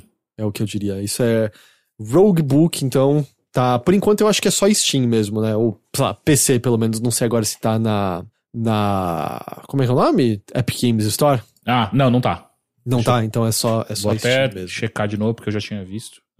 Fredon até lembrou que Monster Train neste exato momento está no Game Pass. Então, se você tem Game Pass, eu acho que é Game Pass de PC? Sim. Agora não sei se... Game Pass de PC tem. Então joguem, Monster Train é muito legal. Muito, muito legal mesmo. Então, você tem mais alguma coisa, Teixeira? Olha, eu joguei... Qual que tinha sido?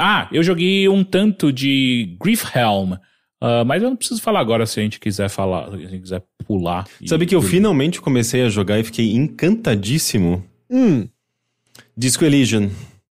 Eu preciso jogar também. Se tivesse, né, um grande amigo seu dizendo desde o lançamento... Cara, foi no mesmo ano eu falando de Outer Wilds e de Disco Elysium falando, esses jogos são incríveis. Não, eu sei, mas é que pra mim sempre tem uma questão de grana. Eu não fico gastando dinheiro com Tem na minha lista do Steam, Disco Mas Elysium. eu não tinha acesso à sua lista do Steam. Era só me pedir. E daí, agora que eu tenho acesso à sua lista... Eu tava querendo comprar faz tempo, só que mesmo assim eu achei que tava meio caro antes, nessa promoção de Steam. Eu acho que devia estar uns R$40.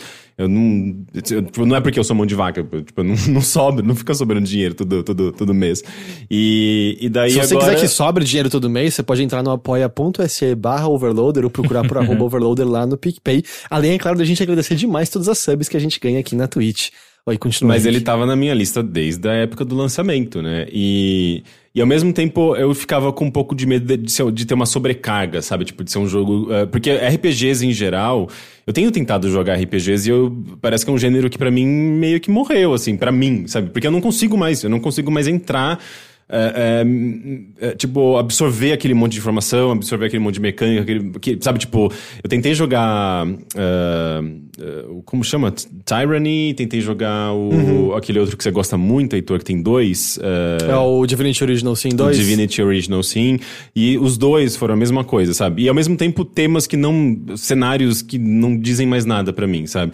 E eu ficava com um pouco de medo de acontecer isso com o Disco Elysium. E pra mim, na verdade, foi o exato oposto, assim. Eu descobri que eu gosto de RPGs, porque o Disco Elysium, ele tem um cenário muito original, muito contemporâneo, assim, é muito conectado à realidade, coisas que eu venho buscando muito em videogames. O desenvolvimento dos personagens é fantástico, pelo menos até onde eu joguei, assim, eu joguei só o comecinho.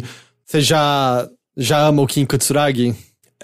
Sim, eu tô tendo um contato com ele agora. Ele é maravilhoso. Sim, foi muito engraçado que o Bruno, ele chegou, eu tava conversando com ele, né, com o Kin Katsuragi. Ele chegou olhando assim no monitor, colocou a mão no meu ombro assim, olhando no monitor e falou Kin Katagiri, e virou as costas e foi embora. Eu fiquei ofendido.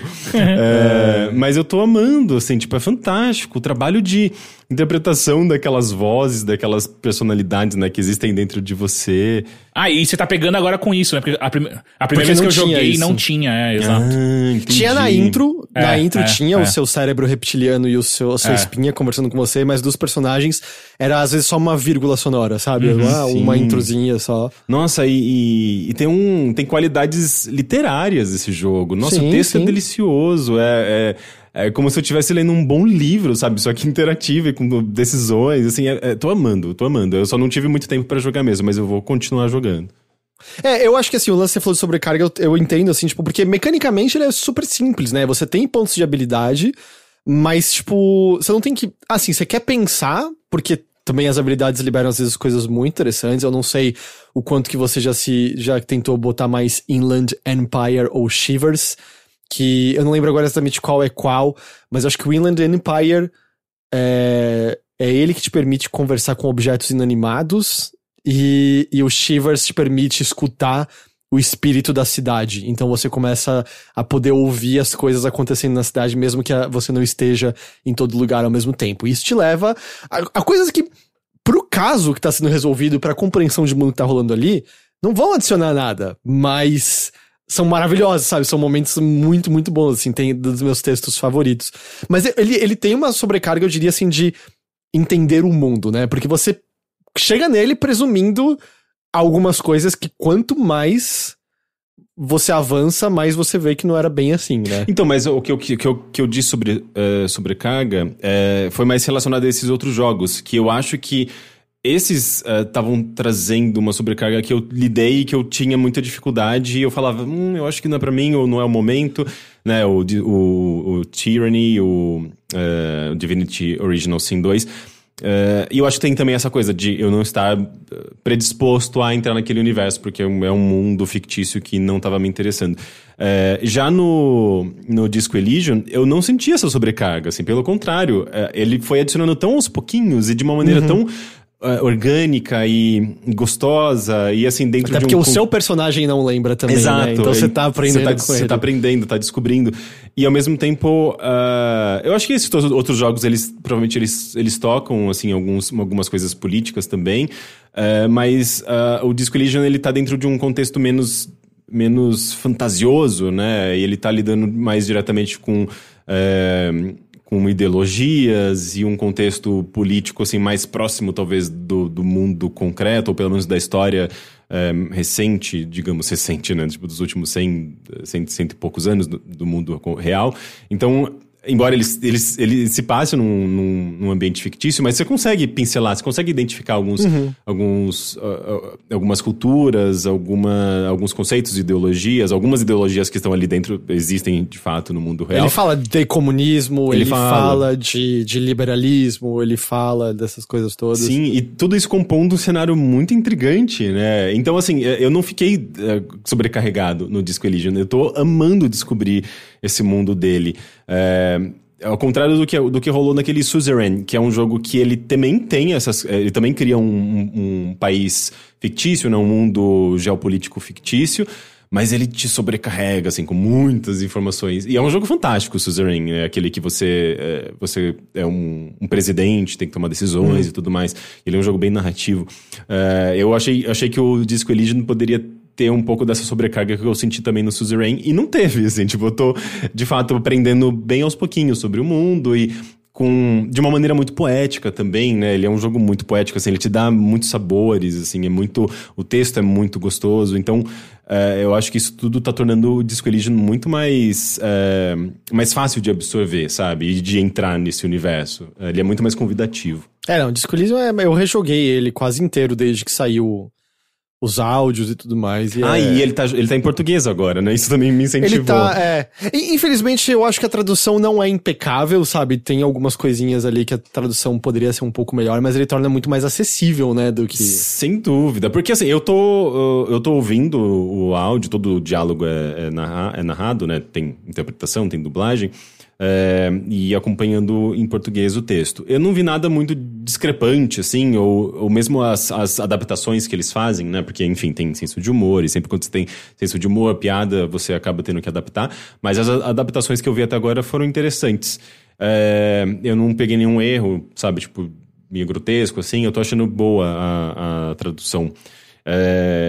E pra mim é uma grande motivação, porque embora eu consiga ler de boa, assim, sabe, tipo, em inglês, mas quando você pega um texto que é justamente mais rebuscado, que eu acho que é o caso do Disco Elysium, às vezes eu empaco em algumas coisas, sabe? E esse empacar, às vezes, torna a experiência um pouco mais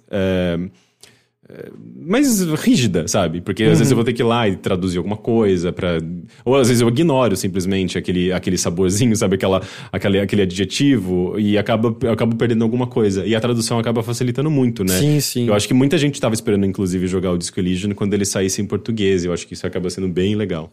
E não é um jogo, definitivamente não é um jogo de fácil tradução, né? Até porque, sabe, como você falou, às vezes expressões que eles estão fazendo, coisas características. Um que me vem à mente, que eu nem vi como é que eles fizeram exatamente em português, mas você tem o seu gabinete de pensamento, né? No qual você remoe algumas ideias e isso pode te dar bônus ou penalidades, te abrir novas opções. E aí uma delas é quando você chegar à conclusão que você deveria...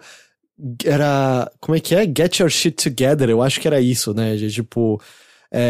que em inglês, né? Se você fosse literalmente, seria juntar a sua merda. Não faz sentido. Mas a expressão seria, tipo, mano, põe as coisas no lugar, ajeita as coisas e tal.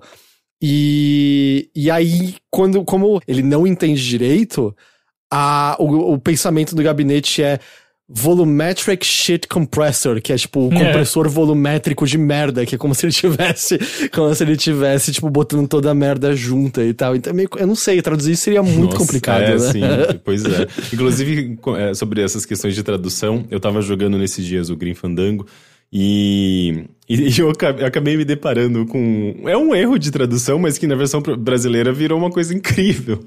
Que é uma personagem que trabalha no cassino do Manny, né? Naquele momento em que ele já é dono do cassino. E ela cuida da chapelaria. E ela fica super empolgada com o sistema novo de organização dos chapéus, dos casacos. E daí tem uma hora que você fala com ela e ela tá doida, assim, tipo, mexendo nas coisas, super empolgada, animada, e falando rápido, e falando umas... Parece que ela tá meio louca, assim. E daí, se você faz um comentário em seguida, se você usa a ação de observar, depois dela ter feito essa ação, o Manny fala, na versão brasileira, eu acho que ela andou cheirando de novo. Caralho! Caralho! Eu dei um berro, assim, como assim? Ele fala que ela andou cheirando de novo depois que ela tava super pilhada.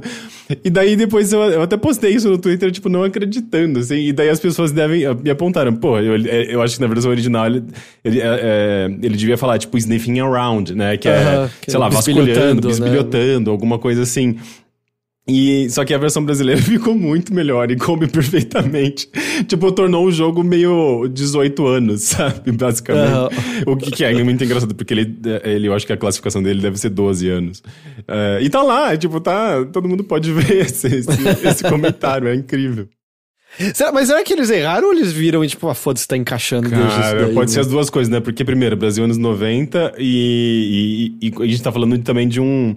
Acho que até hoje, na verdade, a dublagem de games no Brasil é muito difícil justamente porque às vezes você tem acesso as frases, né, do jogo sem contexto, e daí fica difícil de você traduzir e adaptar corretamente. Mas assim, conhecendo o processo de localização desse jogo, né, porque inclusive eu abordo isso no primeiro contato, converso com as pessoas que localizaram, o Grim Fandango, ele é um caso excepcional de dublagem, né, e localização no Brasil, porque eles tiveram justamente muito acesso a tudo da LucasArts. A LucasArts ajudou muito, o próprio Rogério Maldoné, que cuidou da direção da dublagem desse jogo, ele fala que que foi muito diferente de todos os outros jogos que eles tinham dublado, porque esse jogo estava super organizado, eles tinham acesso ao contexto. Então isso me faz pensar que eles talvez tenham colocado de propósito, eu não sei. Eu acho que eu vou até mandar essa mensagem pra ele e ver o que ele me diz, porque eu fiquei muito chocado, eu adorei.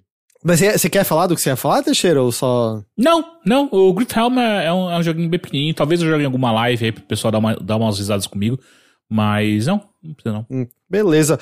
Eu terminei Scarlet Nexus. E aí? Cara, eu gostei. Eu me diverti com ele. Eu volto pra aquilo, assim. Por toda e qualquer métrica, se formos olhar de maneira objetiva, a história é muito ruim. Eu acho que, se eu mostrasse pra vocês, sabe, os conceitos que são colocados, como ele avança e como uma coisa sucede a outra, seria uma coisa que, sem nem muita experiência, qualquer um bateria o olho e falaria, tá mal editado isso aqui, sabe? Vamos cortar isso daqui, vamos botar menção a esses fatos um pouco mais cedo, pra que eles não surjam tão arbitrariamente, porque vira uma sucessão de arbitrariedades que você para e olha, tá, mas aquele conceito de antes que a gente tava indo atrás, esquece, ficou pra trás. Aí uma nova arbitrariedade, tá, mas o que a gente tava fazendo? Esquece, ficou pra trás, sabe? Perdemos. É como se fosse uma sucessão de coisas assim que você, quando termina, você fica... Uau, lembra quando eu tava usando aquele negócio lá no começo? Não tem mais nada a ver com isso aqui agora. Tanto que é um recurso que você vê muito na narrativa dele, que eles usam com muita frequência, que eu acho que exemplifica muito bem isso, que é... Ele tem que colocar algo como fato. Você nunca ouviu falar sobre aquele fato antes. E aí, assim que aquele fato é apresentado, alguém do seu time vira e fala, eu ouvi de outros soldados que isso é uma coisa que poderia acontecer. Então, assim, ele tenta estabelecer aquele novo fato como uma coisa pré-existente no mundo, com um personagem vindo falar que ele ouviu falar daquilo, mas você, como jogador, nunca entrou em contato com aquilo. Então tudo é colocado de maneira muito súbita, e quando você tá mal se acostumando ao conceito, um novo conceito é colocado, e o que dá tipo um ar etéreo a tudo. Parece que você tá se agarrando a nuvens em vez de se agarrar a uma trama mais concreta. Dito tudo isso, eu ainda acho que no conjunto da coisa funciona por conta daquilo que eu falei semana passada, em que eu acho que eles trazem pro âmbito dos personagens, e enquanto o cenário maior pode às vezes parecer, puta, que coisa viajada, que coisa que surgiu do nada, ainda funciona no contexto ali, e ainda é um videogame, né? Então você tá ali muito por mecânicas, e o combate é muito gostoso, é muito da hora. Eu diria que o terço final é quando rola um lance em que você passa a ter acesso a mais coisas, e o combate se torna ainda mais rico do que antes. E, puta, quando você... Até recomendo, Teixeira, se você for jogar mais, investe na direção daquela habilidade que permite você ativar pelo menos 2 habilidades de companheiro ao mesmo tempo. Puta, porque aí você... Tem horas que é delicioso quando você destrói inimigos, sabe? Até, sabe, coisas de... no caso num certo momento que era ataque de fogo e invulnerabilidade. Então, puta, vai pra cima dos inimigos e foda-se, sabe? Fogo em tudo, tão me batendo, não tô recebendo dano, nenhum problema e coisas assim. Pode crer. Então eu gostei, sabe? Eu não vou dizer de maneira nenhuma que é impecável, a história é ruim, mas eu me diverti bastante com aspectos dele, e eu fiquei meio assim, porra, gostei tanto de algumas ideias do mundo que eu queria uma história mais legal contada aqui, sabe? Admito que até ficou um lance assim de... Será que eu assisti o anime só pra ver qual é? Caralho. Porque é só pra ver qual é. Porque na real tem engraçado, tem uma quest no jogo que você precisa botar umas senhas que estão escondidas no anime. Nossa. Mas claro que já deve estar tudo na internet a essa altura, não precisa. Mas que escolha, né? Eu acho esquisito quando a gente tem essa necessidade, né? Constrói essa coisa de você ter que consumir 2 coisas diferentes pra você entender uma só. Acho meio esquisito. O Álvaro perguntou se eu terminei com os 2 personagens. Então, não, eu terminei com o Yuito. E aí eu acho que eu quero dar um tempo, sabe? Tipo, jogar um pouco umas outras coisas e tal. Eu joguei Rogue Book e depois eu quero voltar pra jogar com a Kassane, mas eu achei só que era um pouquinho demais agora. Eu já saí meio satisfeito, sabe? Mesmo que eu nunca pegue pra jogar, eu saí satisfeito total com o que eu joguei aqui agora. Eu nunca vou saber quanto tempo eu demorei pra terminar, porque por conta daquele lance lá do Quick Resume que eu falei, a minha hora final 150. foi tipo 230. Que? Porque ele fica rodando, né? Ele fica rodando, ele entende que o jogo tá sempre ligado, né? Então ele tá tipo 230. E descobri, acho que eu não sou o gênio do Astalon. Porque um ouvinte veio me mandar uma DM no Twitter dizendo assim, cara, eu acho que o jogo tá contabilizando de maneira errada. Porque ele falou que ele terminou 100% e o jogo marcava que ele fez em 2 horas. E aí, tipo, no PlayStation ele viu o relógio e era, tipo, sei lá, 14h15. Então, assim, em minha defesa, eu tava dizendo que o jogo marcou pra mim que era 6 horas e meia. Mas eu tô achando, então, que é mais provável que o jogo tenha marcado errado e seja mais do que isso. Minha desculpa é que quando eu gosto muito de um jogo e eu tô me divertindo muito com ele, eu nunca sei contabilizar as horas, porque elas passam voando. E como eu curti muito o Astalon, eu nem sei quanto tempo eu demorei de verdade. Então tá tudo explicado. As coisas se encaixam agora. As coisas se encaixam. Astalon é muito legal. Eu não consigo tirar da cabeça as músicas dele. Não param de tocar na minha cabeça há mais de uma semana. Eu gosto dele também, mas eu não consegui terminar mesmo. Eu desisti. Eu não vou abrir o resto dos outros modos. Mas você terminou, sabe? Faltou, tipo, 1% ali pra você fez, né? E aí, tipo, eu comecei a mexer no Chicory um pouquinho. Um pouquinho, assim. Eu não terminei ele ainda, mas eu tô próximo, eu acho. Eu fiz, tipo, as 2 primeiras coisas, eu tô gostando, tô achando bonitinho, acho que os temas estão legais. Por algum motivo, eu sinto que todas as áreas que eu pinto ficam parecendo um jogo de Macintosh dos anos 80. Me parecem as cores de Adventures antigos. A única coisa que eu sinto, assim, eu gosto de pintar umas coisas, mas eu acho que eu não sou uma pessoa criativa, sabe? Eu não tenho nenhuma veia criativa em mim. Que exagero. Não, é só um fato. E aí eu acho que por conta disso, talvez a parte de tipo, pintar e tal não me atrai tanto. Ao mesmo tempo, eu não quero ficar correndo pelos cenários, porque eu sinto que correr pelos cenários é meio trair o propósito do jogo, sabe? Eu sinto um pouco, eu não tô querendo correr pra resolver os leves quebra-cabeças que ele tem. Até porque então eu fiquei questão de controle do personagem, assim, tipo, o jogo não tem combate, não tem mecânicas, né, tipo, de movimentação. Você simplesmente só anda e no máximo tem alguns quebra-cabeçazinhas nessas dungeons, né, envolvendo a pintar, mas eu acho que assim, tipo, se você não explora e se você não curte tanto esse lado, digamos, da pintura, do desenho, talvez, assim, tipo, vai ter ainda história, vai ter algumas coisas, mas vai ser um jogo menos atraente pra você, eu acho. Mas eu tava curtindo, eu vou jogar mais dele, sim. Eu queria pegar uma pergunta que o Jairo deixou aqui no chat, dizendo: eu particularmente acho muito curioso ver vocês falando sobre como se divertiram com um jogo cujo roteiro é visivelmente ruim. Por acaso, não seria o roteiro uma causa para o engajamento de jogadores? Se não for, o que de fato os motiva a entrar em jogos assim? Eu acho que... Claro que varia muito, a gente tava justamente falando agora há pouco de Disco Elysium, que eu acho que é um jogo que em grande medida funciona por conta da qualidade do texto e da narrativa e da construção de mundo, mas eu espero que isso não seja controverso. 95% dos videogames têm histórias terríveis e mal contadas e mal escritas. Tipo, eu sinto que, tipo, durante anos e anos e anos, eu acho que, tipo, só foi mudar porque...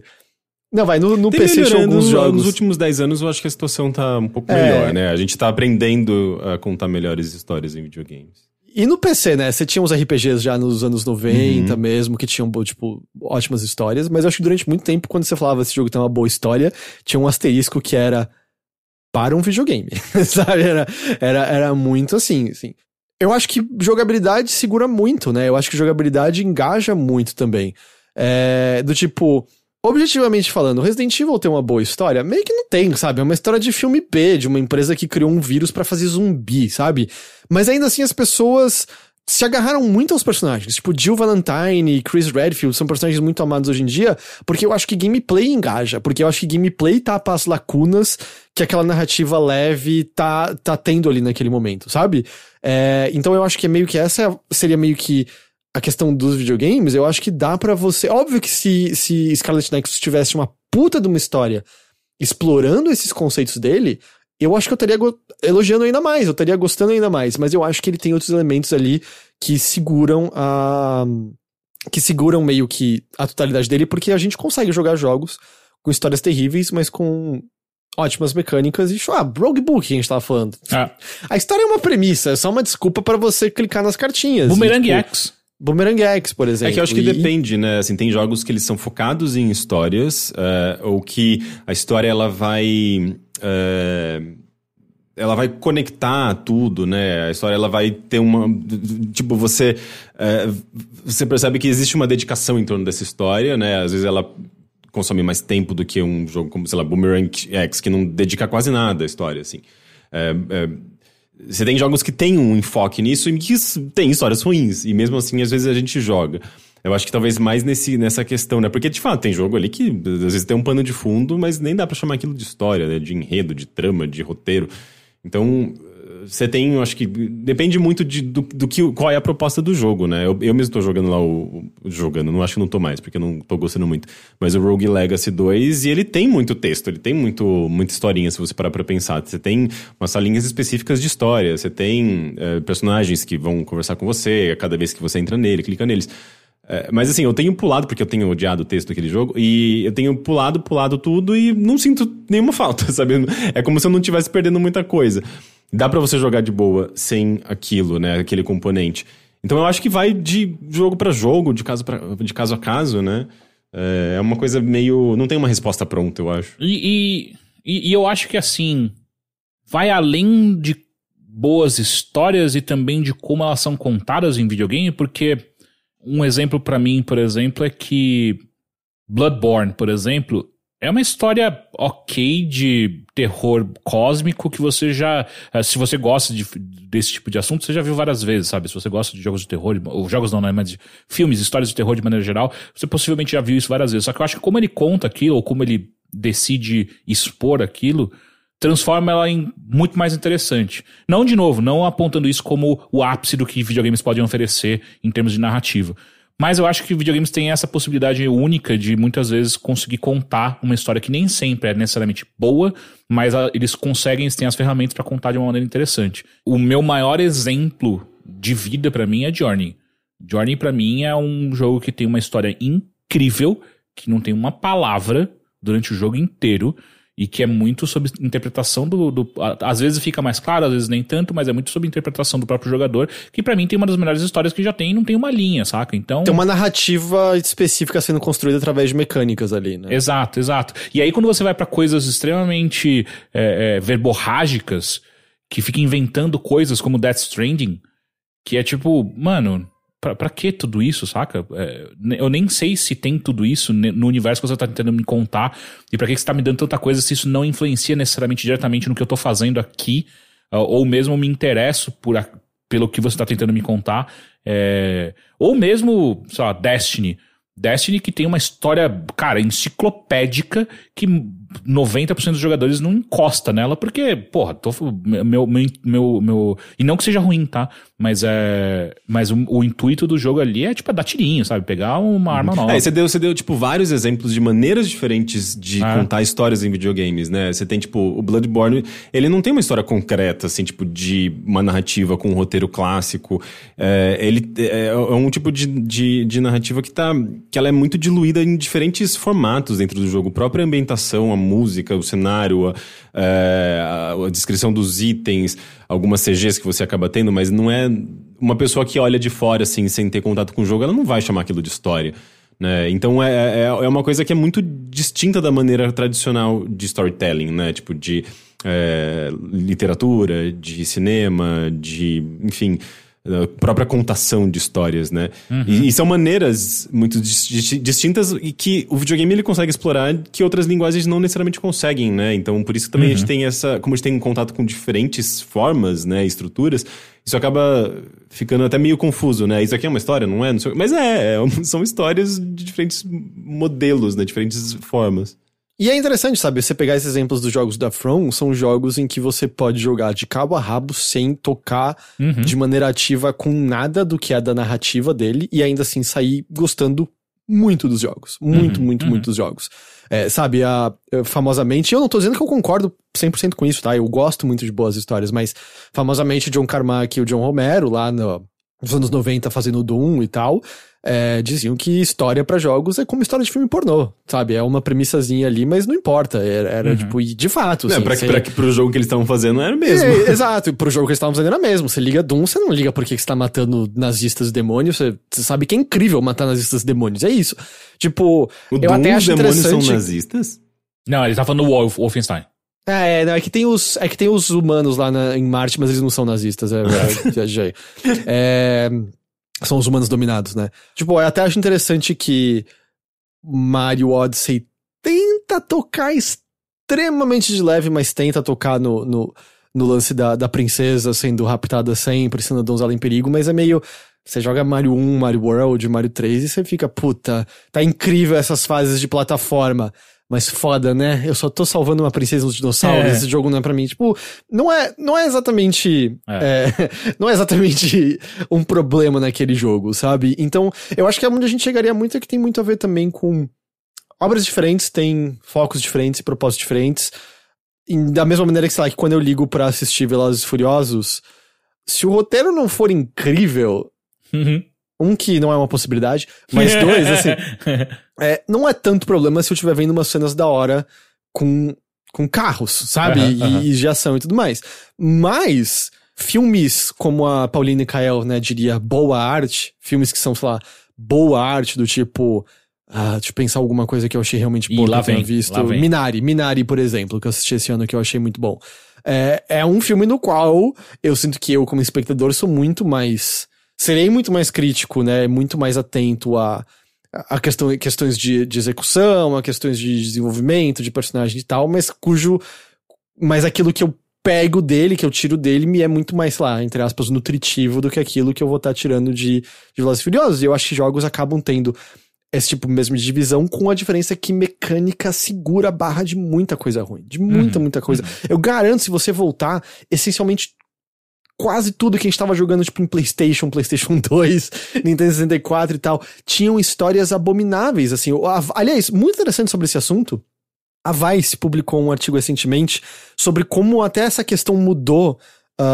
Nasceu do fato do Patrick Klepek estar questionando se Ratchet & Clank seria, tipo, o universo e trama mais contínua nos videogames, e aparentemente, na verdade, seria Kirby. Mas meio pegado o fato que, tipo, Ratchet & Clank veio, tipo, eu esqueci se ele é um programador ou designer, artista da Insomniac, que tinha a ideia desse personagem porque rascunhava no caderno dele no colegial, e no começo era meio isso, era praticamente o suficiente pra contar a história que eles queriam, e hoje em dia você tem, tipo, equipes de narrativa no estúdio, que estão pensando na composição das cutscenes, nas atuações, no desenvolvimento de personagem, escolher o ator e tudo mais. Eu acho que Ratchet & Clank tem uma ótima história de desenho animado, de animação, sabe? Nesse sentido, que já é uma qualidade muito superior ao que a gente estaria vendo há, sei lá, 20 anos atrás, 25 anos atrás. Então eu sinto que não é a resposta mais satisfatória do mundo, mas eu acho que a grande coisa varia, sabe? Varia, tipo, se Disco Elysium tivesse uma história merda, seria um jogo terrível. Porque a história é um pilar gigantesco ali. Se Mario eles quiserem nem botar história, tá tranquilo. Tipo, pular na cabeça de Goombas é gostoso. E Scarlet Nexus pra mim entra num meio termo desse. Tipo, o combate era muito gostoso. E eu acho que o mundo tem conceitos interessantes. A história tropeça lindamente e não recebeu a atenção que merecia receber. Na totalidade, eu consigo perdoar e eu ainda me divirto. Não acho que vai ser o caso pra todo mundo. Eu acho que vão ter pessoas que vão olhar pra história e falar, cara... Não tá dando pra eu relevar isso daqui. Eu não tô conseguindo. Acontece, tipo, eu tive que botar no mudo Borderlands. Eu não conseguia ouvir mais aqueles personagens, sabe? Não dava mais. Então, claro que vai variar enormemente de pessoa pra pessoa, mas, sei lá, videogames são essa amálgama de várias coisas, e eu ainda acho que quer ou não, um gameplay tem uma força ali que consegue arrastar outras coisas consigo, assim, de uma maneira que dá uma certa vantagem. De uma maneira que, do tipo, eu acho que menos pessoas conseguem perdoar um filme muito bem dirigido com um roteiro ruim. Até porque roteiro é o tipo de coisa que mais salta aos olhos, especialmente se você não tiver prestando atenção pra observar outras coisas. Eu acho que não à toa que, tipo, se você não tiver com a mente certa, muita gente vai ver, sei lá, um filme do David Lynch e vai falar, puta, que filme chato. não entendi nada, sabe? Alguma coisa assim. E vai ter essa variedade. Sim, eu concordo bastante. E só pra terminar, eu acho que pra mim um grande exemplo de um jogo que faz as duas coisas muito bem, pra mim é God of War, saca? De 2018. Eu acho que é um jogo que tem uma mecânica sólida demais, é divertidíssimo de jogar e tem uma história que eu acho incrível, eu acho muito, muito boa.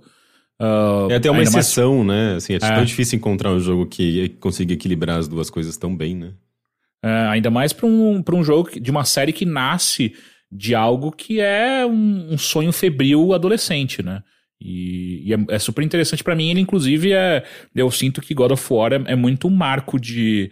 Não puro, né? Não único também. Mas eu acho que ele é um dos marcos de maturidade da indústria, de como rever os próprios conceitos do que faz e por aí vai. Então, ele só é tão interessante assim justamente por conta do que era God of War no passado. Exato, porque ele é um comentário, ele é uma leitura, uma reflexão sobre o que era a série, né? E um reflexo do que é dessa transformação do personagem, que por sua vez também é um reflexo de uma transformação de um público. Então ele é muito maior do que aquilo que ele tá contando, né? Concordo, plenamente. Inclusive é uma ótima análise. Tipo, ele não seria tão importante, ou talvez eu não gostasse tanto dele, por mais que a jogabilidade seja super legal, tal, a mecânica seja ótima, eu acho que eu não ia gostar tanto dele se não existisse God of War antes dele.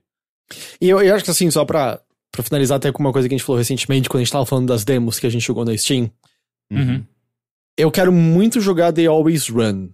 Eu até tô curioso pra história daquele jogo, mas eu tô primariamente pra poder ter 3 braços e trocar espadadas e tiro com inimigos.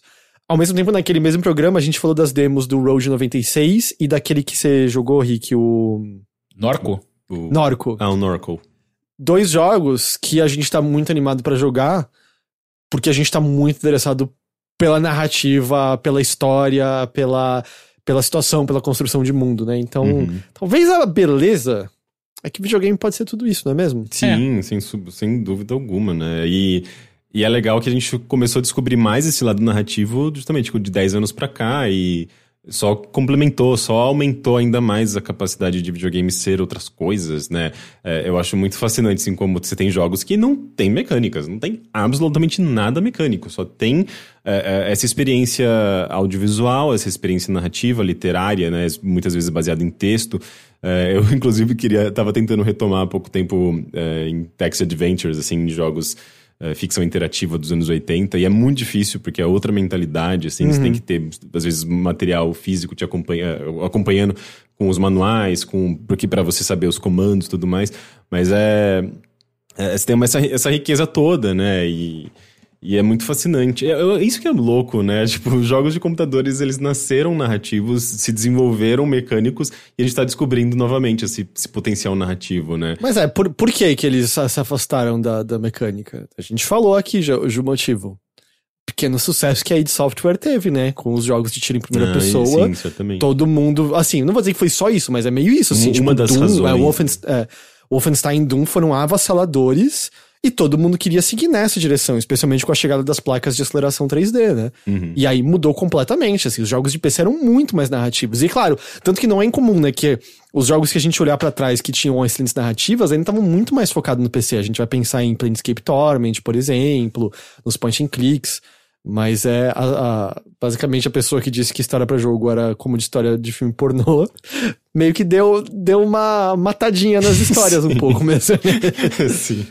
Mas é até engraçado você citar isso, Rick, porque eu tenho essa... Eu não me perguntem qual é a pessoa, né, que eu guardo rancor dessa maneira, mas eu me lembro, assim, e eu não tô falando na época Games on the Rocks, tá? Eu tô falando já Overloader, assim, lembro de ver comentários na internet de pessoas bravas com a gente, xingando a gente, por conta da gente, tipo, botar na mesma prateleira de qualquer outro jogo os Walking Simulator que a gente colocava, sabe? Pra gente tá falando normal. Era tipo, pô, esses caras só ficam elogiando essas merdas de jogo que não é jogo e tudo mais. Tipo, eu lembro claramente, assim, de 2015, 2016, ver uns xingamentos da nossa direção que eu fiquei, caralho, sério? A essa altura do campeonato ainda isso aqui rolando, assim, então não é como se... Esse é o problema de ser trendsetter. Não é como se fosse uma discussão morta agora, mas a gente tem, sabe, empresas basicamente dedicadas a jogos narrativos. O Bruno Dias, que já gravou aqui com a gente, ele trabalha na Fail Better hoje em dia, que é um estúdio muito focado em... Nossa, ele inclusive, ele traduziu e escreveu alguns dos jogos com histórias mais fantásticas, né, dos últimos anos. Ele traduziu o New Cab, que eu acho a trama dele muito boa. Ele trabalhou como roteirista no... Eu acho que ele trabalhou no New Cab mesmo. É verdade. Ele trabalhou como justamente escritor no New Cab. E qual que é o que eu tô pensando? O 2, aquele jogo russo fantástico. Ele fez a tradução pro inglês... Foi isso. Do... Pathologic 2. Pathologic 2, eu inverti. Ele escreveu, ele trabalhou como um dos roteiristas do New Cab e ele fez a tradução pro inglês, talvez um dos tradutores do Pathologic 2, que também tem um trabalho de roteiro, assim, e de texto fantástico. E é engraçado, o Brodor mencionou aqui, gameplay versus história, na academia essa discussão nunca vai acabar. E a ideia mesmo da oposição dessas duas é interessante, porque ela é em si um problema, né? Porque ela é muito olhar como metades diferentes que não dialogam, quando na verdade o videogame é a combinação de tudo isso, né? E a coisa mais interessante é olhar pra isso como uma coisa só. É que eu acho que ainda... Onde eu sempre bati, né, nesse argumento é que eu acho que ainda tem alguns jogos em que é muito claro que o que a gente olha mais tradicionalmente como história, não aquilo gerado pelo gameplay e o sentimento que gameplay gera, né? Porque afinal, mecânicas são história também, mas muitas vezes ainda é só uma coisa colocada ali, né? Terminou o produto, pegou uma massa e arremessou, e aquilo é história. Mas é até muito isso de por que no geral na academia e em outros meios a dissonância ludonarrativa foi completamente abandonada, porque ela justamente via essas duas coisas como uma coisa separada, né? E não tinha muito lastro você ficar analisando tão picadinho assim as obras, né? Em vez de você olhar como uma só coisa uniforme, né? E tal. Mas muitas discussões. Gente, eu preciso abrir a porta pro meu gato que ele tá pedindo, peraí. Falar mal do Henrique agora. Agora Henrique, é a hora. Henrique, já começa o segundo contato agora, por favor. Semana que vem. Agora. Pronto. Oi, Henrique.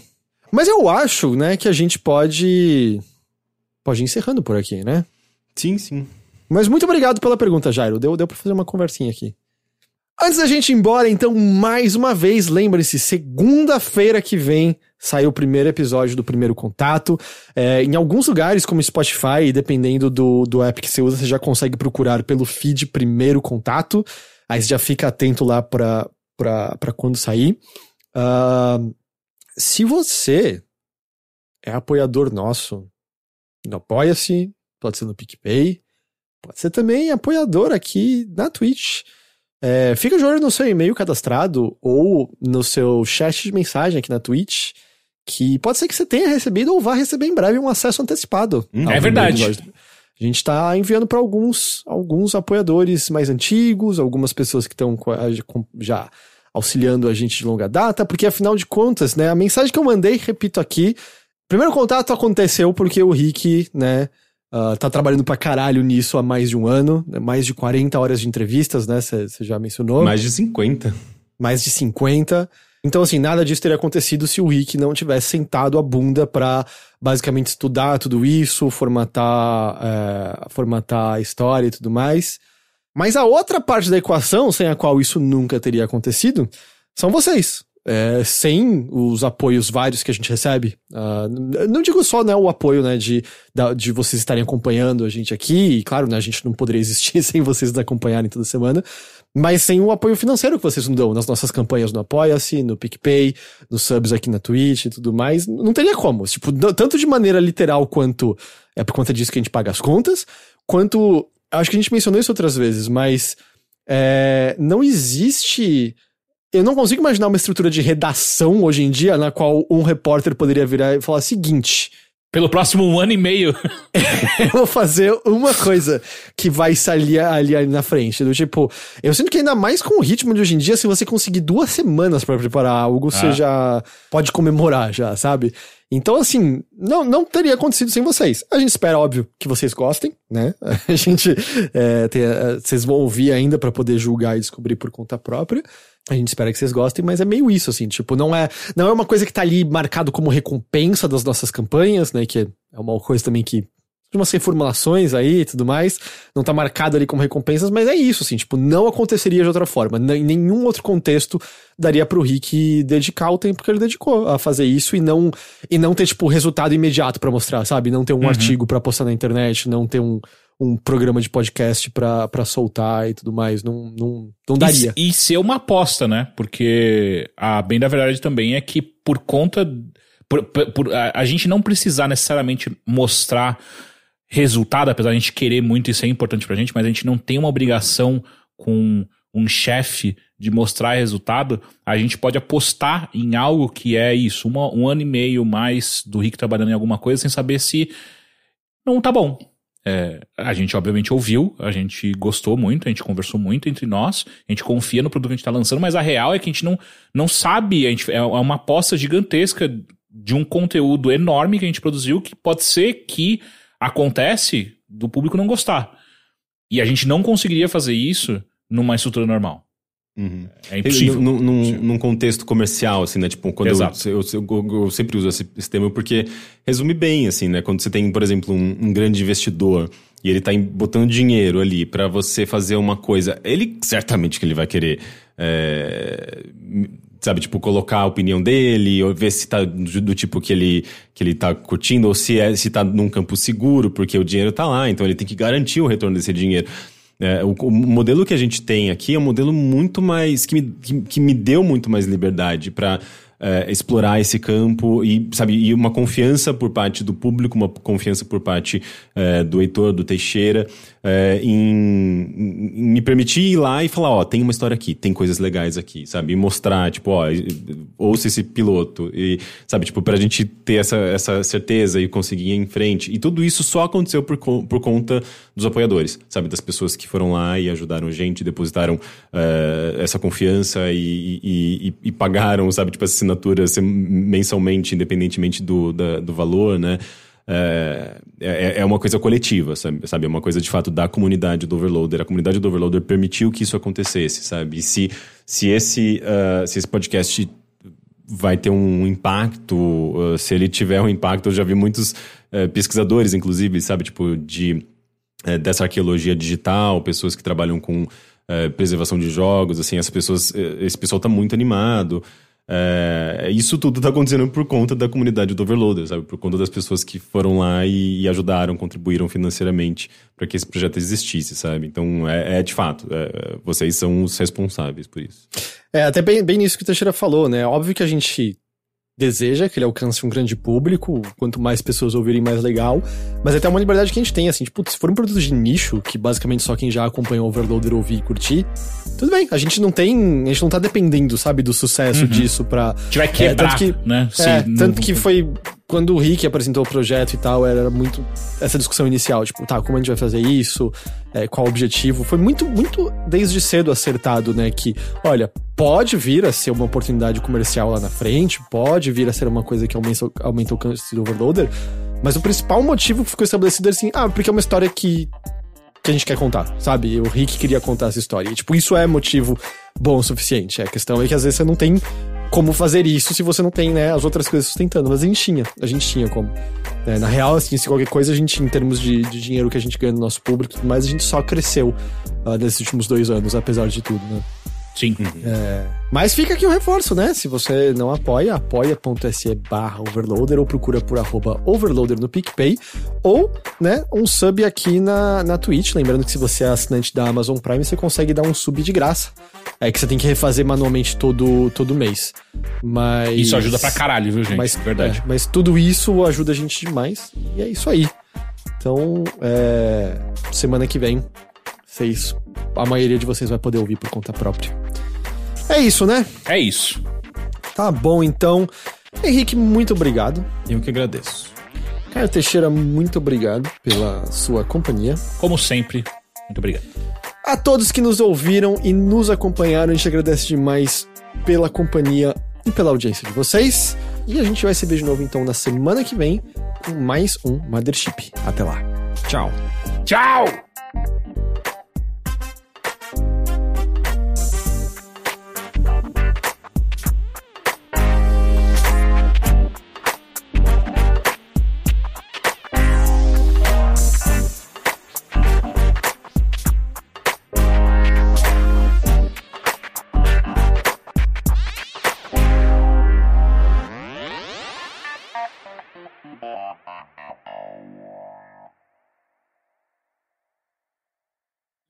Voltei. Teixeira perguntou qual que vai ser o meu personagem no jogo de luta da Nickelodeon. Vai ter um jogo de luta da Nickelodeon? Nem vi. Eu vi. É o Doug, né, gente? Óbvio. Eu acho que eu quero o Patrick. O Patrick do Bob Esponja. Tem o Doug, aliás, nesse do Nickelodeon? Não sei, não vi. Porque o Patrick é do Bob Esponja, que é uma coisa mais recente. Imagino que tenha mesmo. Agora, os antigos eu não sei, né?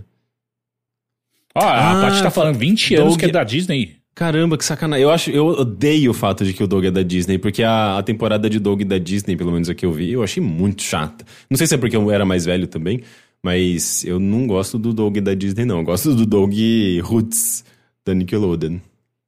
Doug Roots. Helga do Rei... Você gostava de Hey Arnold? Eu acho que eu nunca assisti direito, não me lembro. Cara, eu acho a coisa mais chata do mundo, velho. O quê? Hey Arnold. Você tá errado.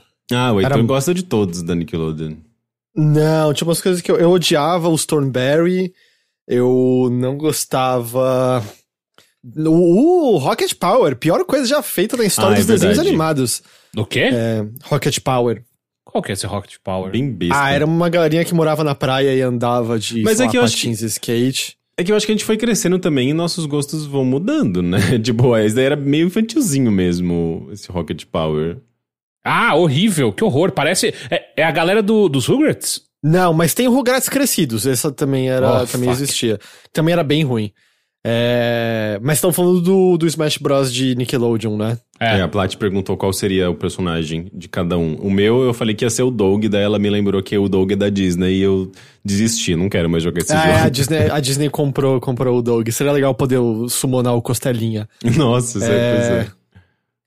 Aliás, eu tava lendo um artigo sobre Hey Arnold essa semana, sobre a história por trás de um episódio dele que trata da Guerra do Vietnã. Porque eu não lembro agora se era das pessoas que moram no pensionato lá, né, onde o Arnold mora com os avós, que os avós são donos, ou se ele era o pai de uma amiga dele. Eu acho que era uma das pessoas que mora no pensionato. Mas foi um desenho, era o que, anos 90, que tratou da Guerra do Vietnã da perspectiva de um vietnamita, falando assim da migração dele para os Estados Unidos e tudo mais. E era um artigo falando das dificuldades de fazer isso, porque eles não puderam falar Guerra do Vietnã. Eles tiveram que falar, porque eu tive que fugir de uma guerra do meu país. E aí, como você sabe que o personagem é vietnamita, você entende que era a Guerra do Vietnã, mas ele falando de tudo que ele deixou pra trás, de quando ele chegou, bem interessante. Bem interessante. É um desenho que faz umas coisas muito legais nesse sentido, assim, de trazer alguns fatos históricos e locais, né, brasileiros. É o Irmão do Jorel, que eu acho fantástico. Sim, assim, ele trabalha o Jorel é maravilhoso. Ele trabalha muito bem, né, questões, inclusive, assim, tipo, a maneira como ele trata questões da ditadura, alguns os eventos... palhaços, né? Alguns eventos históricos dos anos 80. Colocar 70, os PMs como palhaço é, tipo... É incrível. Maravilhoso. Eu gosto muito do Irmão do Jorel também. Eu acabei assinando o HBO Max, eu não sei se vocês estão ligados que tem... Tipo, se você assinar até o fim de julho, é pra sempre R$13 por mês. Uhum. E aí tem uns desenhos antigos de Cartoon Network, eu também tava assistindo um pouco de Laboratório de Dexter. É bom demais, né? É bom, é divertido ainda, assim, é meio... Óbvio que tem muita nostalgia, óbvio que tem muito saudosismo, sabe? Eu tenho muitas memórias dessa época, mas é um tipo específico de desenho que não tá em voga agora. Eu acho que pode retornar, né? Porque mesmo o tipo de desenho comédia mais escrachada, como Gumball, é muito diferente da coisa meio sketch do Hey Arnold, né? Sim. Do Hey Arnold. Do Laboratório de Dexter, que era coisinhas curtinhas, meio, não exatamente surreal, mas absurdo, né? Episódios nos quais eles estão virando monstruosidades, nas quais, tipo, ele se envelhece, ele tá na casa e a família inteira, oi, vovô! E ninguém se questiona de onde veio o vovô. É só, oi, vovô! Coisas assim. É bem legal, é bem legal. Mas bem, voltando a videogames, Teixeira. Pois não. Jogo de cartinha. Jogo de cartinha, cara.